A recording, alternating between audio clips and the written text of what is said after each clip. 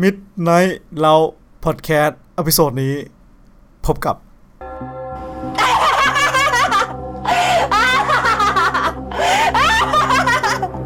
หัวเราะเฮียอะไรแนโนเองนี่แนโนไงเด็กใหม่นะสวัสดีเราแนโนนะนี่แนโนเอง กูเริ่มหลอนแล้วบอกตรง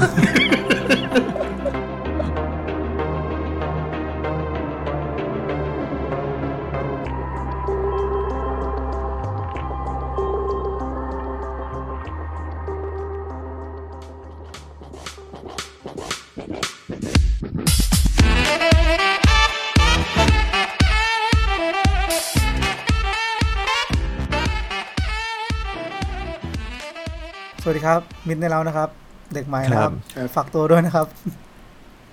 สวัสดีครับเด็กใหม่ครับครับผมน่าจะเด็กใหม่สุดครับครับมันวัดอะไรวะแบบมึงเดินเข้ามาหน้าห้องเมื่อกี้อย่างเงี้ยเหรอมึงกินอะไรอยู่อะไม่บอกความลับโอเคเริ่มกันเลยครับผมเชิญคุณเพชรไปจัดครับผมก็สวัสดีครับเด็กใหม่ครับครับไอ้เพชรได้ข่าวว่าท้องนี่ท้องเหรอไม่ท้องโอเคก็วันนี้มีไม่เล่นอะไรหน่อยอะไม่เล่นไม่รู้จะเล่นอะไรก็เลยไม่เล่นส่งไปให้ขนาดนั้นมันผ่านไปแล้วมันผ่านไปแล้วปล่อยให้มันผ่านเลยไปแล้วครับผมก็เรายังคงอัดกันที่บ้านนะครับวันนี้เราก็อยู่กัน1 2 3 4คนครับผมครับผมยังไม่เห็นวี่แววเลยนะว่าเราอ่ะจะได้ไปอัดเมื่อไหร่รวมกันนั่นสิฮะวันนี้มีสมาชิกทั้งหมด4คนนะฮะนอกจากผมมีนเพชรที่เพิ่งพูดเมื่อกี้แล้วก็จะมีอีก2ท่านที่คุ้นเคยเริ่มคุณตั้นก่อนแล้วกันเนาะครับสวัสดีครับตั้นครับแล้วก็คุณตั้มครับสวัสดีครับตั้มครับครับตั้มกับตั้นนะครับผมก็เราได้คุณตั้มมาเป็นเด็กใหม่นะครับคุณตั้มนี่เคยมารายการเรานานมากแล้วนะก็เข้าๆออกๆครับไม่ถึงรายการขนาดนี้นะครับครับคุณตั้มมาตอนสุดท้ายตอนไหนวะก็ตอนคุณตั้มแนะนำหนังปะเหมือนจะใช่นะไม่รู้อยู่ใครมันก็ไปตั้งชื่อว่าคุณตั้มแนะนำหนังเป็นใครไว้ไอ้เหี้ยคนฟังก็แบบมึงตั้มไหนวะมึงใครไว้สัตว์ไม่เป็นไรวันนี้ก็ได้ดูกันแล้วตอนหนังการเมืองใช่เป็นตอนแนะนำหนังการเมืองเยอะใช่โอเคงั้นเรามาเข้าเรื่องกันของเรากันเลยดีกว่านะ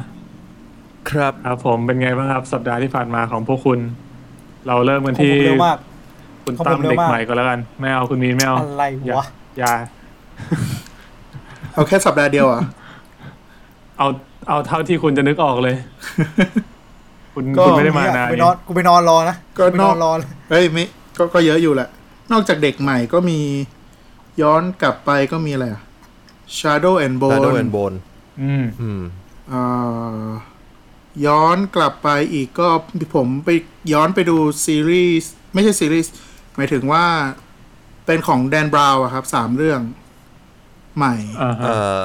ดาวินชีเรื่องใหม่ด้วยก็มีหมายถึงว่าย้อนกลับไปดูอีกรอบนึงก็มีดาวินชีโค้ดดาวินชีโค้ด Angels and Demons แล้วก็ Inferno ครับแล้วก็มีพวกอะไรที่เป็นหนังเกี่ยวกับคุกอะไรนะ Shawshank Redemption กับอีกเรื่องนึงก็เป็น The Green Mile ใช่ถูกต้องนี่มันรายการแฟนพันธุ์แท้ว่ะแล้วก็มีซีรีส์เรื่องนึงที่เกี่ยวกับฆาตกรนะครับที่ทำมาจากเรื่องจริงThe Serpent นี่ใน Netflix ครับผมใช่ Netflix ล้วนๆเลยหมดยังวะน่าจะหมดแล้วมั้งงั้นผมขอคุยกับคุณตั้มเรื่อง Shadow and Bone หน่อยผมก็ไปดู Shadow and Bone มาเหมือนกันแล้วก็ดูจบไปแล้วนะครับคุณตั้มนี่ชอบมากใช่ไหมฮะคุณเพชรก็น่าจะดูแล้วป่ะ Shadow and Bone ดูจบแล้วครับก็ชอบค่อนข้างชอบผมมีไม่ได้ดูคนเดียวใช่ครับมึงออกจากห้องไปเลยเดี๋ยวสปอยไงเดี๋ยวสปอยโอเคหยอกไม่ใช่คุณตั้มชอบใช่ไหมคุณเพชรก็ชอบครับคือผมเข้าใจในมุมที่บางจุดที่คุณตั้นไม่ค่อยโอเคนะผมว่าผมก็ไม่ค่อยโอเคเท่าไหร่แต่ว่าเหมือนกับ มันมีเรื่องที่ทำให้เราชอบมากกว่ามันก็เลยลืมบางเรื่องไปได้อะไรเงี้ยเรื่องที่คุณชอบมากกว่าเรื่องที่คุณชอบของเรื่องนี้คืออะไรวะผมว่าผมชอบอะไรที่มันเป็นแนวแฟนตาซีอะไรแบบนี้อยู่แล้วก็เนื้อหามันค่อนข้างแบบก็มีแฝงการเมืองมีเชิงสัญญาอะไรเงี้ยก็ชอบประมาณหนึ่งครับส่วนเรื่องที่ผมว่ามันทำได้ไม่ค่อยดีเท่าไหร่ก็พวกแบบการปูพื้นตัวละครการเล่าเรื่องบางทีมันก็เร็วไปอะไรเงี้ยก็น่าจะคล้ายๆกับที่คุณตั้นเคยพูดคือไอเพชรชอบอะไรเพชรชอบอะไรในเรื่องนี้ชอบอะไรชอบความแฟนตาซีของเรื่องนี้นะชอบโลกเนี้ยชอบโลกใบเนี้ยที่เขาเซตอัพขึ้นมาแต่เข้าใจว่ามีบางการเล่าเรื่องยังไม่ได้สมูทมากขนาดนั้นบางฉากบางตอนมันมีความรีบอยู่แล้วก็มีความงงอย่างที่เคยพูดไปที่แล้วตอนช่วงแรกๆอะไรเงี้ยมันจะแบบดูเรื่องเวลาเรื่องอะไรเงี้ยใช่ไหมว่ามันงงนิดนึงว่ามันแบบตรงนี้มันถึงไหนแล้วนะหรือว่าแบบไอ้เมืองนี้มันชื่ออะไรนะหรือว่าโลกนี้มันมีกี่เมืองนะประเทศนี้มันหน้าตาเป็นแบบไหนอะไรเงี้ยถึงตอนนี้กูยังจำชื่อเมืองไม่ได้เลยเนี่ยใช่ใช่อันนั้นกูงงมากเลยแบบแล้วแบบก็ไม่รู้ว่าแบบไอ้เหี้ยมันเดินทางจากไหนไปไหนใช่กูงงมากเลยไอ้ตะวันออกตะวันตกเมืองไหนอยู่ฝั่งไหนวะอะไรเงี้ยแล้วแม่งมีคนพูดด้วยนะบอกว่าเฮ้ยถ้ามึงจะไปที่นั่นมึงอย่าพูดว่าที่นี่คือ XXX ตะวันออกให้เรียกว่า XXX อ้าวแล้วก็แบบไอ้สัตว์แล้วมันยังไงนะจำได้ว่าทีที่แล้วคุยกันไอ้ตั้นวอเลยปุ่นว่าที่มึงจำชื่อนางเอกไม่ได้กูยังจำตอนนี้นางเอกชื่ออะไรวะเนี่ยดูจบมาแล้วลืมไปแล้วว่านางเอกชื่ออารีนากูจำแต่หน้าไม่ได้จำชื่อนางเอกก็สวยดีแต่ว่าที่ไม่ค่อยชอบคาแรคเตอร์นางเอกบางถึงจุดหนึ่งไม่ค่อยชอบคาแรคเตอร์นางเอกเท่าไหร่คิดว่ามันเล่าเรื่องไม่ครอบคลุมพอจนเรารู้สึกว่าทุกอย่างมันรัชจนเรารู้สึกไม่ชอบคาแรคเตอร์นางเอกไปซะงั้นแล้วก็นั่นแหละที่เพชรเล่ามาปัญหาใหญ่เลยคือแบบ world setting แม่งงัวซั่วworld setting แม่งงัวซั่วจนมันอาจจะไม่มั่วก็ได้คือมึงอาจจะต้องอ่านคือพอมันเป็นนิยายอ่านไปเรื่อยๆมึงอาจจะซึมซับแบบว่าเมืองนี้ชื่อยากๆชื่อเหี้ยนะขอย้อนกลับไปอ่านพอมันพูดเร็วๆแล้วเราแบบจำไม่ได้ป่ะไม่ได้โฟกัสแล้วที่นี่ชื่อตัวละครหรือชื่อเมืองหรือชื่ออะไรแบบเนี้ยมันแล้วในหนังสือผมคิดว่ามันน่าจะมีแผนที่ให้เราเห็นว่าโอเคเราอยู่ตรงนี้นะแล้วตรงนี้กับตรงนั้นชื่ออะไรเราจะผ่านไปยังไงอันนี้ไปจริงถ้าเห็นแผนที่เราน่าจะเคลียร์ขึ้นนะแต่ว่าที่ผมว่าเรื่องนี้ทำได้ดีคือเรื่องของคาแรคเตอร์นะดีคือมีตัวเดียวที่รู้สึกขัดใจคือนางเอกที่เหลือผมว่าคาแรคเตอร์ดีหมดเลยมึงขัดใจนางเอกใช่นางเอกมันดูเป็นแบบพวกที่ญี่ปุ่นชอบนางเอกกับนิยาย YA นิยายยังอดัลต์อ่ะมันดูทิปิคอลนางเอก YA ไปหน่อยดูแบบเป็นคนหัวอ่อนแต่ว่าเชื่อคนง่ายอะไรเงี้ยแล้วดูมีความวัยรุ่นมีความกระสันคำนี้ก็ไม่ถูกเรียกว่ามันมีความอยากรู้อยากเห็นในวัยนี้ที่กูไม่ค่อยบายพอเจอโลกใหม่ปุ๊บก็เปิดโลกแล้วก็ไปเลยหลุดไปเลยใช่ทั้งที่ตอนแรกก็แบบเฮ้ยเฮียกลัวระหวาดระแวงแต่พอโดนเปิดโลกกูว่าด้วยความที่มันเล่าเรื่องเร็วด้วยมันเลยทำให้เรารู้สึกแบบนั้นอ่ะแล้วก็อีกอย่างหนึ่งเมื่อกี้จะพูดนึกอะไรเชี่ยลืมเลยประมาณนั่นแหละแต่ว่าโดยรวมแล้วผมชอบคาแรคเตอร์ตัวอื่นหมดเลยนะแต่ว่าผมจำชื่อใครไม่ได้เลยผมจำได้แค่ชื่อเมาพระเอกเมากูน่าจะคอนเฟิร์มได้ว่ามันเป็นพระเอกนะคิดว่าก็ไม่แน่นะก็ไม่แน่แล้วก็จะมีไอ้แก๊งที่เหมือนว่าไม่เกี่ยวข้องที่เหมือนเป็นแก๊งโจรที่มาจากบ่อนเนี่ยที่กูจำได้ว่ามีตัวหนึ่งชื่อเจสเปอร์ก็จำได้แค่นั้นนะกูจำตัวหัวหน้ามันไม่ได้ว่ะที่ขากระเพกอ่ะมันขากระเพกตั้งแต่แรกหรือมันขากระเพกตั้งแต่แรกอ้าวเหรอไม่รู้เลยกูว่าไม่รู้เหมือนกันว่าเล่ม2เล่ม3จะมีแบบพูดถึงแก๊งนั้นมากขึ้นหรือเปล่าอาจจะมีปุ่มหลังกูไม่รู้ว่ามันขากระเพกประมาณตอน6อ่ะไอ้เหี้ยอะไรวะเนี่ยจบแล้วแล้วก็ แล้วก็ตัวจริงๆตัวอเล็กซานเดอร์ที่อเล็กซานเดอร์นามสกุลเลยนะคิลิแกนอเล็กซานเดอร์คิลิแกนเจเนอรัลคิลิแกนก็เหมือนจะเป็นตัวละครที่ซับซ้อนแต่ว่าพอมันคลายปมของเจเนอรัลคิลิแกนแม่งทุกอย่างมันก็เร็วไปมันก็แบบง่ายไปเลยทั้งที่มันเป็นเรื่องที่น่าจะควรจะเป็นพอยต์ของเป็นคอของเรื่องควรจะขมวดได้ดีกว่านี้ป่ะกูรู้สึกว่ามันตอนที่รีวิวซัมติงมันควรจะรีวิวได้ดีกว่านี้หน่อยนึงควรจะรีวิวได้ดีกว่านี้ก็เลยน่าเสียดายเพราะว่ากระแสของเรื่องนี้มันดีมากจนผมมาดูสอนตอนแรกแล้วบอกไอ้สัตว์เรื่องนี้มันดีมากยังไงวะก็เลยแบบไอ้เหี้ยสู้ต่อไว้3-4ก็ยังไม่สนุกมันเริ่มสนุกตอนประมาณ EP 5 หรือ 6 อ่ะซึ่งใกล้จบแล้วก็เลยดูทีเดียวจบไปเลยเป็นช่วงหลังจากที่รู้กันหมดแล้วหลังจากเหตุการณ์ในวังผมว่าหลังจากเหตุการณ์ในวังสนุกแล้วใช่แต่แค่มันรีโซฟทุกอย่างมันรีโซฟง่ายไปนิดนึงแต่ว่าไอ้เส้นเรื่องใหม่ที่มันปูสำหรับไม่ว่าซีซั่น2หรืออะไรก็ตามผมว่ามันน่าสนใจว่ะกลายเป็นว่าจบแล้วอยากดูซีซั่น2ซะงั้นทั้งที่ตอนแรกก็ไม่ได้ชอบซีซั่น1ขนาดนั้นอยากรู้ว่าเรื่องมันจะเป็นไปในทางไหนต่อเพราะคิดว่าเรื่องมันน่าจะเบสออนความโรแมนติกน้อยลงตอนแรกเรื่องมันเบสออนความโรแมนติกมากเกินไปจนคือกูไม่ชอบด้วยความที่มันเอาโรแมนติกนำหน้าในช่วงครึ่งแรกของเรื่องแค่นั้นแหละก็ดูเป็นแต่ว่าที่เหลือก็ดูเป็นละครน้ำเน่านิดด้วยนะช่วงเข้าวังก็ไม่อยากไปดูละครน้ำเน่าฝรั่งประมาณนี้แหละนี่ Shadow and Bone ที่อยากพูดถึงจะได้ไม่ต้องไปพูดถึงช่วงอื่นโอเคครับจริงๆผมมีอีกเรื่องหนึ่งด้วยเว้ยซีรีส์ที่คุณปุ๊กเคยขายซีซั่น1ไปอะไรวะเยอะจังอะไรวะ Ragnarok The Gifted Graduation ซีรีส์ไทยป่ะของไทยใช่ที่ลงจะลง VTV หรือ Line TV สักอย่างเป็นไงฮะก็ยังจบแล้วอันนี้ดูไปสักพักแล้วเป็นเดือนแล้วเหมือนกันโอเคผมรู้สึกว่าพูดหน่อยแล้วกันไหนๆก็คุณปุ๊กเคยพูดถึงซีซั่น1ไปผมว่าพวกข้อบกพร่องที่มีในซีซั่น1ก็ยังมีอยู่นะเช่นแบบไดอะล็อกแปลกๆหรือแบบการแสดงที่ยังไม่ค่อยสมูทอะไรเงี้ยแต่ว่าเนื้อหาค่อนข้างเข้มข้นเลยเหมือนตั้งใจเขียนมาให้เข้ากับสถานการณ์บ้านเมืองอะไรเงี้ยเป็นการต่อสู้กันในโรงเรียนของเด็กที่มีพลังพิเศษต่อสู้กับระบอบในโรงเรียนอะไรเงี้ยก็สนุกดีนะผมว่าเนื้อหาเข้มข้นขึ้น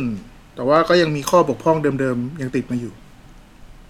ความมีพลังพิเศษในเรื่องนี้คืออารมณ์แบบ supernatural มีพลังเลยใช่ไหมใช่พลังเหนือมนุษย์ใช่พลังเหนือมนุษย์เลยเช่นแบบคุณสามารถหยุดเวลาได้ลบความทรงจำคนได้มีพลังเหนือมนุษย์อะไรเงี้ยหรือแบบสามารถโน้มสั่งให้คนอื่นทำตามสิ่งที่คุณต้องการได้อะไรเงี้ยพลังมันดูเวอร์กันดีนะใช่พลังมันเวอร์มากน่าสนใจมี2ซีซั่นผมเคยอยากดูแล้วก็รู้สึกมันพอมันอยู่ใน VTV มันจับต้องยากนิดนึงป่ะวะใน Netflix มีซีซั่น1มั้งซีซั่น2 Netflix มีซีซั่น1ซีซั่น2ยังไม่มีซีซั่น2เหมือนเป็น Exclusive ของ VTV มั้งน่าจะ VTV ใช่ผมไม่เข้า Netflix The Gifted มีซีซั่น1ใช่13ตอนตอนนี้อยู่ในโหมดของการตามล่าดูซีรีส์เรื่องต่อไปเหมือนกันเลยกูมาเก็บซีรีส์เหมือนกันก็จริงคุณตั้มก็ดูอีกเรื่องคือ Nano ใช่ครับอันนี้เป็นเรื่องล่าสุดเป็นหนังที่มีเป็นซีรีส์ที่มีชื่อเรียกเยอะที่สุดในโลกเรื่องนึงตอนเคยเข้าใจว่า Nano เป็นชื่อเรื่องแต่จริงๆไม่ใช่ถ้าชื่อ Nano มันจะดูเหมือนการ์ตูนมันจะดูเหมือนอะไรซีรีส์ญี่ปุ่นนะวัยรุ่นซีรีส์วัยรุ่นกันไปหน่อยนี่ Nano นะนี่ Nano เองงั้นผมขอต่อคุณตั้มเลยแล้วกันจะได้จบแบบสั้นๆเอาเลยครับก็ดู Shadow and Bone จบไปนะครับภายในแล้วก็ดู Nano ซึ่ง Nano เนี่ยผมดูซีซั่น1เคยดูมาแล้วเมื่อ ตอนมันออกแล้วก็ดูซีซั่น2ก็กะว่าดูสักตอนแรกจะกะจะดูสัก3 วัน4 วันไอ้เหี้ยกูดูคืนเดียวจบเลยครับแล้วคุณเริ่มค่อนข้างค่ำแล้วด้วยนะ 2-3 ทุ่มได้ป่ะกูเริ่มประมาณ2 ทุ่มได้มั้งกะว่าเริ่มแล้วดูบอลสักตี 2อ่ะจบดูหรือไม่ก็แบบ4 ทุ่ม 5 ทุ่มก็จะไปอ่านยูกิแล้วไอ้สัตว์แล้วนอนปรากฏกูกดทีเดียวรวดเดียวจบ8 ตอนเลยจบตี 3 ครึ่งไอ้สัตว์แต่กูเริ่มดูเร็วกูเริ่มดูตั้งแต่แบบพอเลิกงานปิดคอม6 โมงครึ่งสั่งข้าวก็เริ่มดูเลยก็เลยจบเร็วหน่อยดีละเขาบอกว่าถ้าเริ่มดูบ่าย 2ถ้าจบประมาณ 4 ทุ่มบ่าย 2กูทำงานจบประมาณ 2 ทุ่มแต่กูมันประมาณ6 ชั่วโมงต้องมาราธอนขนาดนั้นเลยเหรอวะคือไม่รู้คือกูก็ไม่ได้แบบว่าไม่ได้ตั้งใจจะดูให้รวดเดียวไม่ได้ตั้งใจเลยไม่มี intention เลยตอนแรกกะดูทีละตอนด้วยเพราะกูรู้สึกว่าแนนโนะมันเป็นเรื่องที่ค่อนข้างเครียดเป็นเรื่องที่ค่อนข้าง disturbing อ่ะแล้วตอนที่ดูซีซั่น1ก็ชอบนะแต่ก็ไม่ได้ดูรวดเดียวนะก็ดูแบบ1 ตอน 2 ตอน 3 ตอนแล้วก็จนจบซีซั่น1กูไม่ได้ดูตอนช่วงเป็นกระแสด้วยมาดูทีหลังด้วยซ้ำกูดูตามหลังเพราะช่วงแรกแค่รู้สึกว่ามันอะไรกันนักหนาวะมึงจะอะไรกันนักหนาก็เลยแบบแอนตี้นิดๆอะไรเงี้ยก็เลยยังไม่ดูช่างแม่งแล้วก็เพิ่งมาดูทีหลังก็เดี๋ยวค่อยไปคุยแล้วกันแต่ว่าก็คือดูรวดเดียวจบเลยครับผมแล้วก็อีกอย่างหนึ่งที่อาจจะเกี่ยวข้องก็คือผมอ่านยูกิอยู่มันเกี่ยวข้องกันยังไงวะยูกิมันเป็นอะไรตัวต่อชื่อ2 พยางค์เหมือนกันนี่เหรอสัตว์ไม่เกี่ยวก็ไม่รู้ไม่ได้ทำอย่างอื่นแล้วไงเพราะว่าอ่านยูกิผมซื้อยูกิมาครบเซตเลย38 เล่มนี่มันเป็นช่วงตามหาวัยรุ่นของมึงเหรออันนี้คือมึงพยายามจะโยงยูกิกับยูริเหรอหรือไงไม่เกี่ยวไอ้สัตว์ไม่เกี่ยวแค่จะบอกเฉยแล้วที่คือไม่ได้ไปฮิลเลเตอร์ไงก็เลยไม่ได้พูดเรื่องนี้ก็เลยอยากพูดว่ายูกิเนี่ยถ้าเทียบกับ Attack on Titan ของวิบูลย์กิจยูกิของสยามอินเตอร์คอมิกถูกป่ะซึ่งมันขายเล่มละ60 บาทส่วน Attack on Titan เนี่ยขายเล่มละ90 บาทซึ่งไททันยังไม่จบก็ไม่เป็นไรยูกิจบไปตั้งชาตินึงแล้วโอเคแล้วเขาก็มาเหมือนมาตีพิมพ์ใหม่ซึ่งผมก็ซื้อตีพิมพ์ใหม่เขามีโปรโมชั่นอยู่เป็นโปรโมชั่นราคางานหนังสือ38 เล่มจากประมาณ 2,400 เนี่ยเขาขายอยู่แค่700 กว่าบาท700 กว่าบาทก็เลยซื้อออนไลน์มาเลยถูกมากผมก็เลยซื้อออนไลน์มาเลยแล้วก็สิ่งที่ค้นพบก็คือของการ์ตูนสยามอินเตอร์คอมิกไม่มีปกแล้วปกที่มันเป็นเหมือนไอ้ที่มันเป็นเหมือนสอดใช่ที่เป็นเหมือนสอดซึ่งปกติผมก็จะใช้ปกเนี่ยในการขั้นว่ากูอ่านถึงไหนแล้วกูก็ขั้นใช่อันนี้ไม่มีแล้วคือสกรีนเป็นปกเหมือนปกแข็งกระดาษแข็งนิดนึงแล้วก็เป็นชั้นเดียวเลยอ๋อเหรอแล้วก็ไปทำเท็กเจอร์เพิ่มบนปกเช่นตัวยูกินูนขึ้นมานิดนึงตัวคำว่าเกมกลคนอัจฉริยะนูนขึ้นมานิดนึงอะไรอย่างนี้และที่ดีมากๆคือกระดาษอ่านแล้วมือไม่ดำเช็ดเป็นกระดาษแบบพิมพ์ใหม่หมดเลยดิพิมพ์ใหม่หมดเลยเป็นกระดาษแบบกระดาษดีกระดาษดีมากจับแล้วแบบถ้ามึงวัยเล็บยาวถ้ามึงอ่านการ์ตูนของวิบูลย์กิจเช่นโคนันเงี้ยมึงอ่านกับโคนันรวมเล่มเงี้ยเล็บมึงไปขูดกับกระดาษมึงรู้สึกปกติมึงอ่านแล้วเล็บดำเหรอวะนิ้วดำเลยสัตว์นิ้วผมไม่ได้อ่านการ์ตูนไงผมไม่รู้ว่ากระดาษการ์ตูนมันเป็นอย่างนั้นมันเป็นหมึกพิมพ์อ่ะแต่ของยูกิมันเหมือนมันปริ้นแบบปริ้นสวยอ่ะแล้วแบบลายเส้นคมเท็กเจอร์ดีทุกอย่างดีกระดาษดี60 บาทตอนนี้ผมพูดเลยว่าสยามอินเตอร์ค่อนข้างจะทำหนังสือมีคุณภาพจริงๆเทียบกับอีกค่ายหนึ่งแล้วแบบห่างชั้นกันเลยหลายคนก็พูดค่ายที่ผมวางเรียงกันอยู่เนี่ยก็จะมี Attack on Titan เรียงคู่กับยูกิเพราะอ่านด้วยกันอยู่ของTitan นี่แม่งคืออ่านไปประมาณครึ่งเล่มในนิ้วดำแล้วใช่ก็เป็นปัญหาอยู่ไม่รู้ว่าเขาจะซ่อมไหมคือถ้าเขาซ่อมผมอาจจะคือถ้าเปลี่ยนมาใช้ก็ได้เหมือนสยามอินเตอร์ผมอาจจะซื้อเก็บอีกแพ็คนึงเลยของ Attack on Titan ผมว่าไม่น่าแล้วเอาเซตเก่าไปขายผมรู้สึกว่าค่ายนี้เขาโดนด่ามาแต่ไหนแต่ไรแล้วนะเขาก็ไม่ค่อย improve เขาไม่เปลี่ยนเขาเป็นอนุรักษ์นิยม คือผมอะตอนเด็กๆผมซื้อโคนันมาอ่านใช่ไหมผมก็จะมีปัญหากับวิบุกับค่ายนี้เพราะว่าผมรู้สึกว่าผ ผมอ่านแล้วผมไม่รู้สึกดีอ่ะแต่ว่าที่อ่านเพราะว่าอยากเสพคอนเทนต์ของการ์ตูนที่เราชอบมันมีเจ้าเดียวให้เลือกอ่ะว่าง่ายแล้วพอผมไม่ได้ซื้อการ์ตูนเขามานานมากน่าจะหลัก10 ปีกลับมาซื้ออีกนึกว่ามันจะดีขึ้นหน่อยไอ้เหี้ยเหมือนเดิมมันเพิ่มขึ้นนะเว้ยเพิ่มขึ้นคืออะไรคือดีขึ้นราคาโอ้90อีตอนกดก็คือกดทั้งแพ็ค32เล่มเกือบ 3,000 ก็ไม่ขี้เกียจหารไอ้เหี้ยกูจะเก็บกูจะเอากูสั่งมา 3,000 กูรับได้ตอนมาเปิดดูทีเล่มโอ้โหเหี้ยเล่มละ90 บาทเลยว่ะแต่ก่อนเราซื้อเล่มละ35 บาทตอนขึ้นไปเล่มละ40เรายังแบบโวยวายถ้าเป็นใจหายแต่ถามว่าตอนมันออกเล่ม33แล้วกูต้องซื้อแยกเล่มละ90รวมค่าส่งเป็น100 กว่าบาทกูซื้อไหมซื้อสั่งมาส่งบ้านเลยจ้ะอ้าวผมมีประมาณนี้ฮะอ่านยูกิอยู่แล้วว่าจะไปอ่านต่อแล้วจะจบ Battle City แล้วโอเค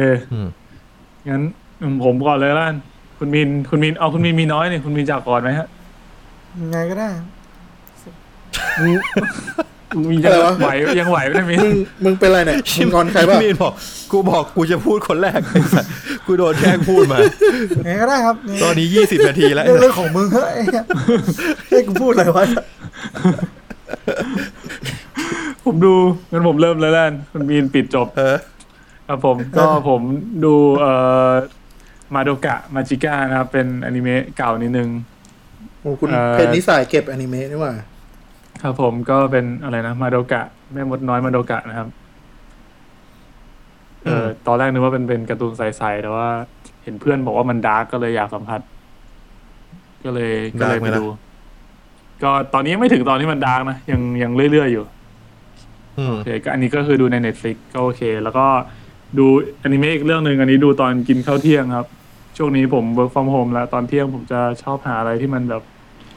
ดูแบบไม่ได้สาระอะไรก็จะดูเรื่องฮินามัสริ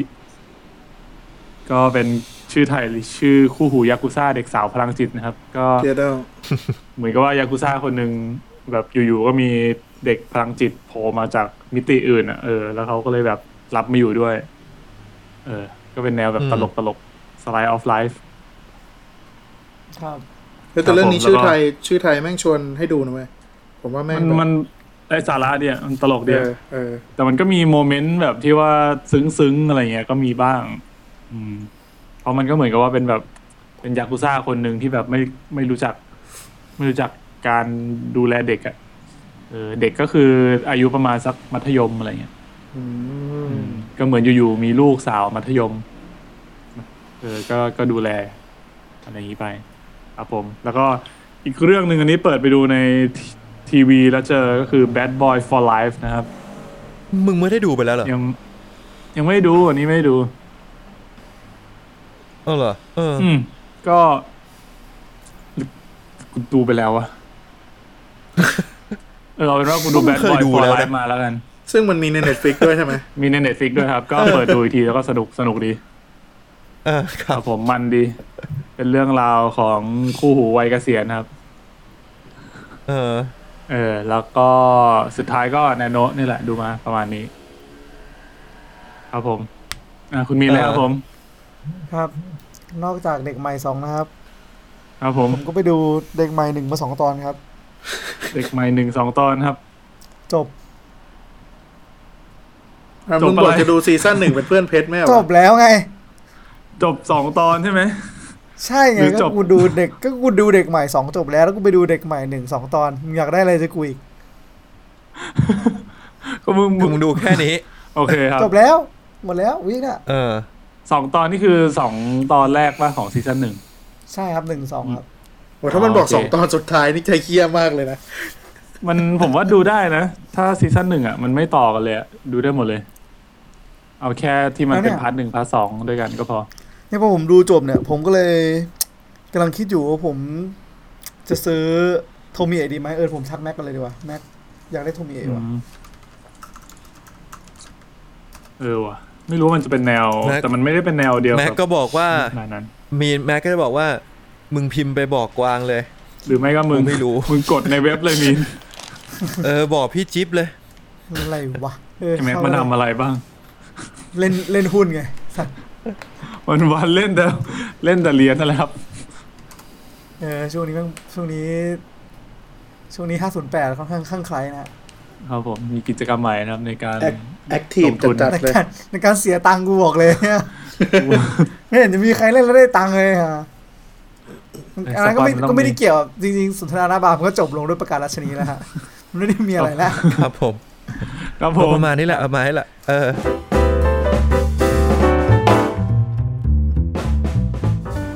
เลยครับ Box Office ประจำสัปดาห์ที่ผ่านมานะครับผม5อันดับนะครับก็เริ่มมาที่อันดับ5ครับ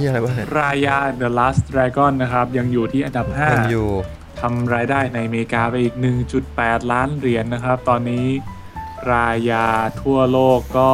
ไหนขอดูซิอยู่ที่105ล้านนะครับก็ชอบหลอนว่ะหลอนอะไรฮะหลอนว่าเป็นแบบแอนิเมชันไทยเมื่อกี้จะแบบเฮ้ยไม่ใช่ว่ะนึกว่าก้าวศาสตราอะไรเงี้ยแต่ก็มีทีมงานคนไทยทำเยอะอยู่นะในรายาครับผมอันดับ4ครับ Godzilla vs Kong นะครับยังคงอยู่ด้วยรายได้ที่เพิ่มขึ้นมาอีก 1.9 ล้านเหรียญในอเมริกาตอนนี้ทั่วโลกก็422ล้านเข้าไปแล้วค่อยๆเก็บมาอาทิตย์ละล้านผมว่าเรื่องนี้ถ้าสถานการณ์ปกติอาจจะถึง1,000 ล้านได้นะผมว่าสถานการณ์ปกติเนี่ยพูดยากเหมือนกันนะมันอาจจะไม่ถึงก็ได้นะอาจจะไม่ถึง400ก็ได้นะผมว่าถึงถ้าAquamanถึง1,000 ล้านเรื่องเหี้ยนี้ก็ถึง1,000 ล้านจะบอกว่าอาจจะมีเรื่องอื่นมาเบียดอะไรอย่างงี้เปล่าก็ผมว่ามันมีทำไมไม่เชื่อตอนที่มันสูงมันอาจจะสูงกว่านี้ไงนึกออกไหมมันเราไม่รู้ไงไม่มีใครรู้เราไม่รู้เราไม่มีทางรู้แล้วไม่มีทางรู้หรอกคือผมอาจจะแบบเรียกว่าอะไรวะเหมือนกับว่ามีเรื่องอื่นมาแย่งและแถมแบบอันเนี้ยมันเหมือนมันมีแรงส่งจากการที่คนแม่งไม่ได้ดูหนังมาเป็นปีๆแล้วทุกคนก็พร้อมกันออกมาดูไปกูจะเข้าไปดูอีแย้ต่อยกับลิงไอ้ซัสแล้วมันเป็นเรื่องที่แบบต้องดูในโรงเท่านั้นก็จริงดูผมก็ดูในโรงนี่ดูหมดแล้วมั้งผมยังไม่ดูไม่กล้าไปไหนดีละไม่ตอนนั้นมันตอนก็ซิล่าเข้ามันสถานการณ์มันค่อนข้างเกือบจะปกติแล้วยัง100 กว่าอยู่เลยมั้งช่วงนั้นคนไม่ถึงตอนนั้นไม่แทบไม่มีคนติดน้อยมากก็เลยตอนนั้นนี่คือเหมือนแบบแทบจะรู้สึกว่าเฮ้ยแม่งใกล้จะกลับมาเป็นปกติแล้วป่ะใช่ถัดมาเลยดีกว่านะครับ Mortal Kombat นะครับก็ Mortal Kombat ยังอยู่กันที่ทั่วโลก72 ล้านเหรียญนะครับแล้วก็ในอเมริกาก็กวาดไปอีก 2.3 ล้านครับอยากดูไหมครับพวกคุณสนใจไหมเฉยๆผมไม่ได้อินไลน์ Mortal Kombat ต้องพูดอย่างนั้นก็จริงความเกี่ยวข้องเดียวคือเคยเล่นเกมตอนเด็กๆกูไม่ได้เล่นด้วยผมนี่ไม่รู้จักเลยก็โอเคถ้ามึงเคยเล่น Mortal Kombat ก็แปลว่ามึงมีความผูกพันมากพอที่มึงจะดูเว้ยคือไม่ถูกMortal Kombat มันมีอาถรรพ์อยู่เว้ยอาถรรพ์คือหนังทุกเรื่องของ Mortal Kombat มันเหี้ยภาคที่แล้วนี่หนักเลยนะบอกเลยภาคนี้จริงๆคนก็ด่าเยอะแต่มันก็ไม่ค่อยมีอะไรดูมันก็เลยติดอันดับอยู่เนี่ยไอ้เหี้ยก็มันเป็นหนังกับการ์ตูนเป็นเรื่องสู้กันฮะมันก็ต้องอย่างนี้ป่ะวะมันเป็นหนังเกมกูไม่รู้มันก็ทำให้มันดีได้ก็CG มันดีขึ้นทุกอย่างมันก็แบบมันก็อาจจะดูดีขึ้นอะไรอย่างงี้ป่ะก็คงงั้นเลยนะผมว่าเป็นหนังที่แบบไปดูเอาความสะใจใช่ก็ซิล่าเวสคองก็เหมือนกันสัตว์ว่าก็ซิล่า422 ล้านได้สัตว์มันพอกันนะที่2เรื่องตัวมันใหญ่กว่าไงเผลอ Mortal Kombat มีเนื้อเรื่องมากกว่าก็ซิล่าอีกสัตว์ว่าไม่แน่นะก็ซิล่าเนื้อเรื่องแน่นอยู่นะเอาไปต่ออันดับ2ครับ Demon Slayer นะครับก็3 ล้านที่อเมริกานะครับตอนนี้ทั่วโลกอยู่ที่432 ล้านยาวก็ซิล่าอีกสัตว์เก่งมาก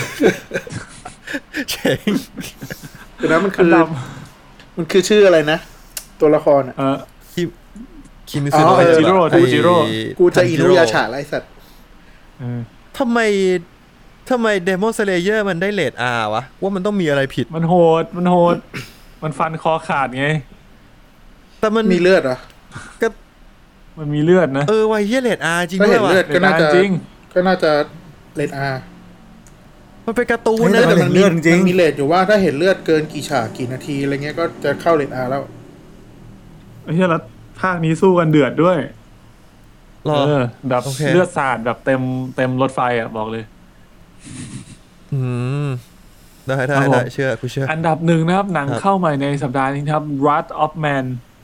ก็หนังของคุณชื่ออะไรวะเจสันสเตแฮมใช่สกอตอีสต์วูดแล้วก็โพสต์มาโลนไอสัตว์โพสต์มาโลนเล่นเป็นโจรก็บอกอยู่นั่นแหละก็อันดับ1นะครับในสัปดาห์นี้ทำไป8 ล้านเหรียญแล้วก็ทั่วโลกตอนนี้อยู่ที่25 ล้านเป็นหนังแนวแอคชั่นแหละกายริชชี่นะฮะเขาน่าชอบเป็นคนชอบทำหนังสไตล์เนี่ยออกแนวแบบเป็นกึ่งมาเฟียนิดๆสุภาพบุรุษแบบมีความมาเฟียเป็นมาเฟียแบบสุภาพบุรุษแต่งตัวเนี๊ยบๆหน่อยแล้วก็จะบูหน่อยอะไรเงี้ยไอเนี่ย The Man Uncle อ่ะThe Man from Uncle หรือว่าไอเรื่องล่าสุดก็ Gentleman ก็คล้ายๆกัน Arishi เรื่องนี้ก็เห็นพล็อตเรื่องคร่าวๆคือเป็นเรื่องราวของ Mr. H นะครับเป็นคนที่ทำงานอยู่ในบริษัทขนส่งเงินไปให้ธนาคารอะไรเงี้ยก็แบบก็ทำงานขนส่งแล้วก็คงต้องมีซัดกับใครบ้างเลยเห็นอาทิตย์ที่ผ่านมาก็มีเนี่ยคุณเห็นไหมคลิปที่มันคนขนเงินอ่ะที่โดนไล่ยิงอ่ะใช่เห็นอยู่อย่างเดือดอ่ะใช่โลกความจริงแม่งไม่ธรรมดาเลย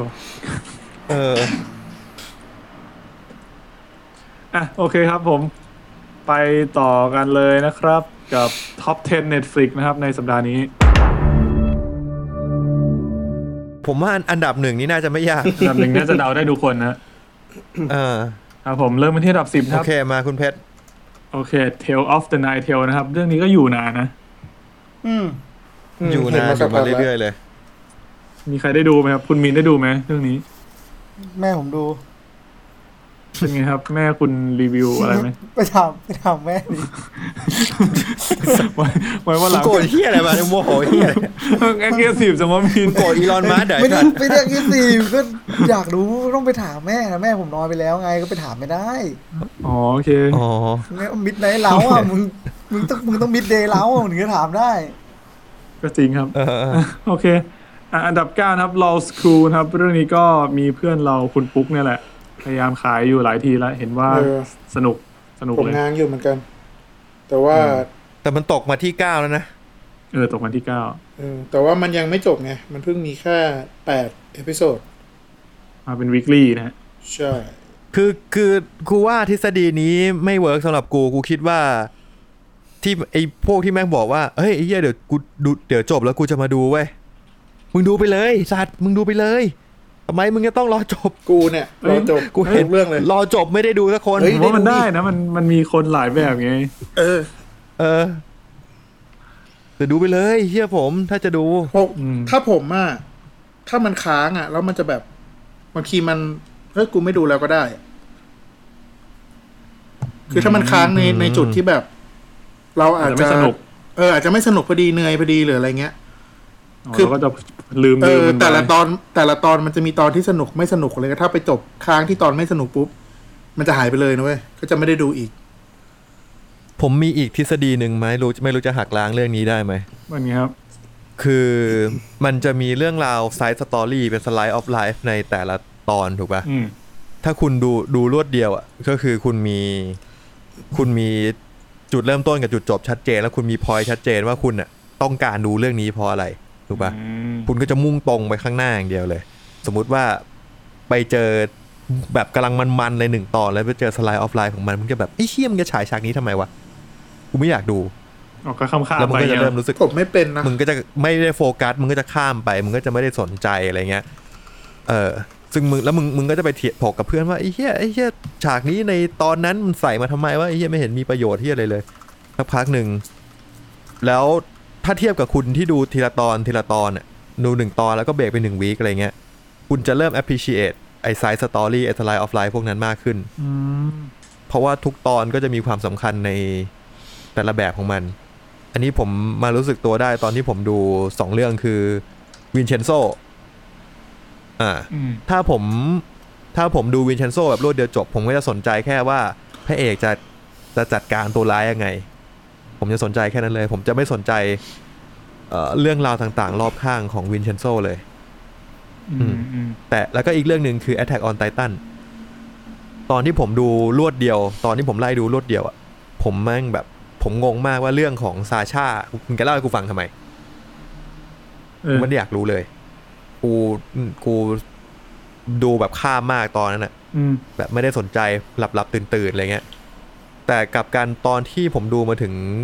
ฉากท้ายๆแล้วอ่ะตอนซีซั่น4แล้วมันมีเรื่องที่ย้อนกลับมาพูดถึงซาชาตอนนั้นน่ะผมแม่งโคตร appreciate เลยแบบได้ดู Slice of Life ได้ดูแนวคิดที่เกิดขึ้นจากเรื่องที่แม่งไม่ใช่เมนคอนเทนต์ของ Attack on Titan เลยมันนิดเดียวนั่นแหละอันนี้เป็นอะไรที่ผมคิดว่ามันต่างกันอยู่ผมมีมุมตรงข้ามเว้ยผมเกิดแบบนี้กับเรื่องไอเนี่ยเลือดข้นคนจางคือผมคล้ายๆตอนในโน้ตเลยคือตอนที่เขาอินกันกูไม่ดูไอเลือดข้นคนจางมันฉายทีวีใช่ไหมแล้วก็ตอนนั้นคือแบบโอ้แม่งไฮป์กันมากเลยในทวิตเตอร์ขึ้นเทรนด์ทุกวันอะไรเงี้ยผมก็ไม่ดูแล้วก็มันก็จะมีช่วงหนึ่งที่เหมือนกับคนก็บ่นว่า EP นี้มีทำไมวะแม่งไม่สนุกเลยข้ามไปได้ไหมข้ามไปวีคหน้าเลยได้ไหมอะไรเงี้ยแต่พอไปดูรวดเดียวใน Netflix ปุ๊บรู้สึกว่าเฮ้ย EP นี้แม่งไม่ได้มันเป็นจังหวะในเรื่องที่แบบเหมือนกับพอมันพูดก็เหมือนสปอยพอมันถึงจุดหนึ่งแล้วมันจะเป็นจะต้องมีจังหวะเนี้ยเป็นช่วงทิ้งเป็นช่วงผ่อนใช่เพื่อให้คุณไปต่อได้ผมเลยรู้สึกว่ามันเป็นอีกมุมหนึ่งที่แบบวิธีการมันตรงข้ามนะแต่ว่าเราก็ appreciate กับมันได้ใช่ซึ่งผมว่าเราหยุดการถกเถียงไว้แค่นี้แล้วไปที่อันดับ8คนที่มึงยังอยู่อันดับ9อีกเหรอผมไม่ดิวซื้อคุณแม็กมาแม็กกว่าขายผม300ด็อกเนี่ยเหี้ยขายเป็นควายปะเฮ้ยอันดับ8ครับผมอันดับ8เลยดีกว่า Shadow and Bone นะผมที่คุณตั้งพูดเมื่อกี้ฮะครับผมก็พูดกันมาเยอะแล้วไปต่อกันเลยนะครับอันดับ7ครับ Irium Sing นะครับหรือว่า Realm Fighting Angel นะครับแล้วก็อันดับ6นะครับก็คือซีรีส์ไทยนะครับเรื่อง Let's Eat ก็นางเอกใครชื่อไทยเรื่องอะไรสายป่านนะสายป่าน Let's Eat ชื่อไทยคืออะไรสายป่านชื่อไทยไม่รู้ว่าของผมมันเป็นภาษาอังกฤษแป๊บนึงนะเหมือนกันคุณหาไปนะของผมอันดับ5นะครับสายป่านรูปปกผมอะที่ผมทรงนี้กับใส่แว่นอะเหมือนไอยูเลยว่ะก็คล้ายๆนะได้อยู่อันดับ5นะครับ The Michelle vs The Machine นะครับก็ยังคงติดอันดับอยู่จริงๆผมไปดูมาหน่อยนึงด้วยนะเป็นไงฮะแต่ก็ดูน่าจะเป็นหนังเกียร์เป็นแอนิเมชันเกียร์ๆฮ่าๆกูเจอชื่อไทยแล้วชื่ออะไรครับรักล้นพุงยังเดือดผมดูตัวอย่างมันเหมือนกับว่าแบบก็เป็นการแบบกินข้าวมีฉากกิน Let's Eat จะมาจากเกาหลีนะจริงๆตอนแรกผมดูแล้วก็สงสัยอยู่ว่าน่าจะเป็นสไตล์แบบซื้อพล็อตเกาหลีมารีเมคครับผมอันดับ4นะครับซูเปอร์มีอันนี้เป็นหนังจากจีนไอ้เชี่ยน่าดูดูน่าดูก็คือเป็นพล็อตคร่าวๆคือเหมือนกับว่าตัวพระเอกเนี่ยเขามีพลังในการแบบสามารถเอาสิ่งของออกมาจากความฝันได้เฮ้ยก็คือแบบก่อนที่เขาจะตื่นนะถ้าเขาจับอะไรถืออะไรอยู่อะไรเงี้ยเขาจะดึงมันออกมาในโลกความจริงได้เยโดก็แบบตอนแรกกูนึกว่าญี่ปุ่นเว้ยตอนแรกนึกว่าญี่ปุ่นหรือเกาหลีพอเป็นจีนกูเริ่มไม่อยากดูแล้วนี่ถ้าคุณเป็นลูซิดดรีมนะแม่งโอ้โหก็นั่นแหละก็จะดึงอะไรมาก็ลองคิดดูโอ้โห นั่นแหละครับก็ในตัวอย่างเนี่ยมันมีทั้งแบบไปแบบฝันถึงแบบขุมทรัพย์อะไรเงี้ยแล้วก็แบบถือกระเป๋าเงินออกมากระเป๋าใส่เหรียญทองหรือว่าแบบฝันถึงรถสปอร์ตแม่งก็ขึ้นไปนั่งแล้วพอตื่นมารถสปอร์ตแม่งก็มาโผล่อยู่ในห้องมันอะไรเงี้ยไอ้เหี้ยแล้วเอาออกไงวะก็เอาออกก็ยากหน่อย ก็คือห้องเหมือนห้องถล่มไปอะแต่ได้รถมาก็อาจจะคุ้มน่าจะนะอันดับ3นะครับ Jupiter Legacy นะครับก็ซีรีส์จาก Netflix นะครับอันนี้กระแสไม่ค่อยดีเท่าไหร่เรตติ้งก็ค่อนข้างย่ำแย่เอาเหรอผมเล็งดูเรื่องนี้อยู่นะรู้สึกว่าล็อตเทนหนักอยู่แม่ผมบอกงงเว้ยแม่มึงดูอีกแล้วเฮ้ยมึงทำไมอ่ะมึงทำไมอะตามึงจะต่อยกันนะเว้ยนี่อะไรวะไอ้สัตว์แค่ถามว่าแม่มึงดูเรื่องนี้ด้วยเหรอเฮ้ยเกสซีฟเหลือเกินเพื่อนตกลงแม่คุณบอกว่าไงนะแค่งงแบบแม่บอกดูต่อไม่ไหวแล้วไม่เข้าใจอันนี้ก็มีแค่8ตอนละประมาณ 40-50 นาทีมี30นาทีด้วย35นาทีตอนนึงสวิงสัสอันดับ2ครับวินเชนโซนะครับก็ยังคงติดอยู่แล้วจริงๆผมเชื่อว่าถ้าเกิดไม่มีแนนโนมาขั้นเนี่ยอาจจะเอาลงจากอันดับ1ยากที่1อยู่ครับผมเพราะงั้นก็อันดับ1นะครับมันออกจบยังอ่ะวินเชนโซจบแล้วคือมันออกวีคลี่แต่ว่าตอนนี้จบแล้วตอนนึงอย่างยาวจริงกูยังค้างอยู่ที่ตอนที่11อยู่เลยเนี่ยกูบอกเลยสนุกกูชอบมากกูบอกตรงกูชอบมากเลยตั้งบอกว่านี่คือ1ในท็อปของแห่งปีนะครับซีรีส์เชื่อท็อป5แน่นอนไงล่ะมันมีความฮามีความเถื่อนมีความดิบมีความดาร์ก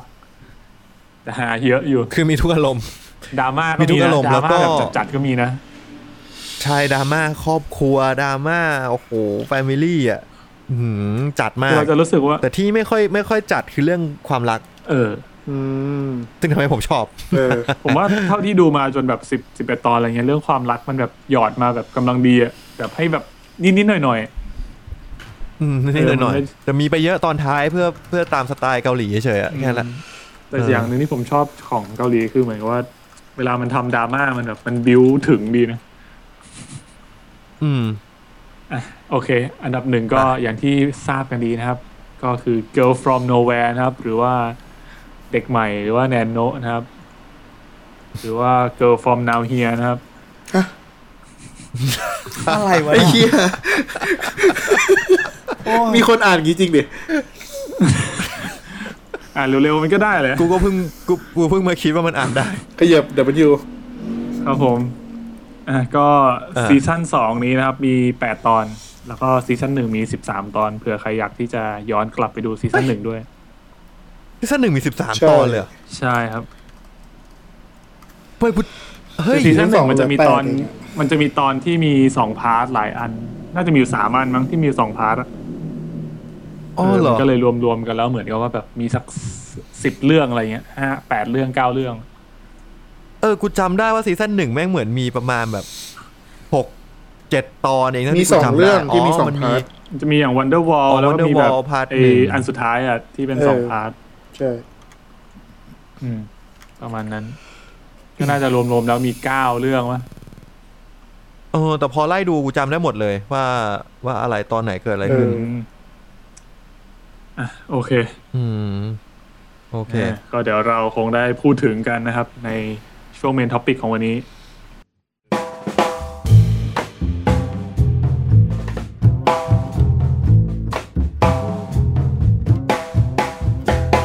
ไปกันที่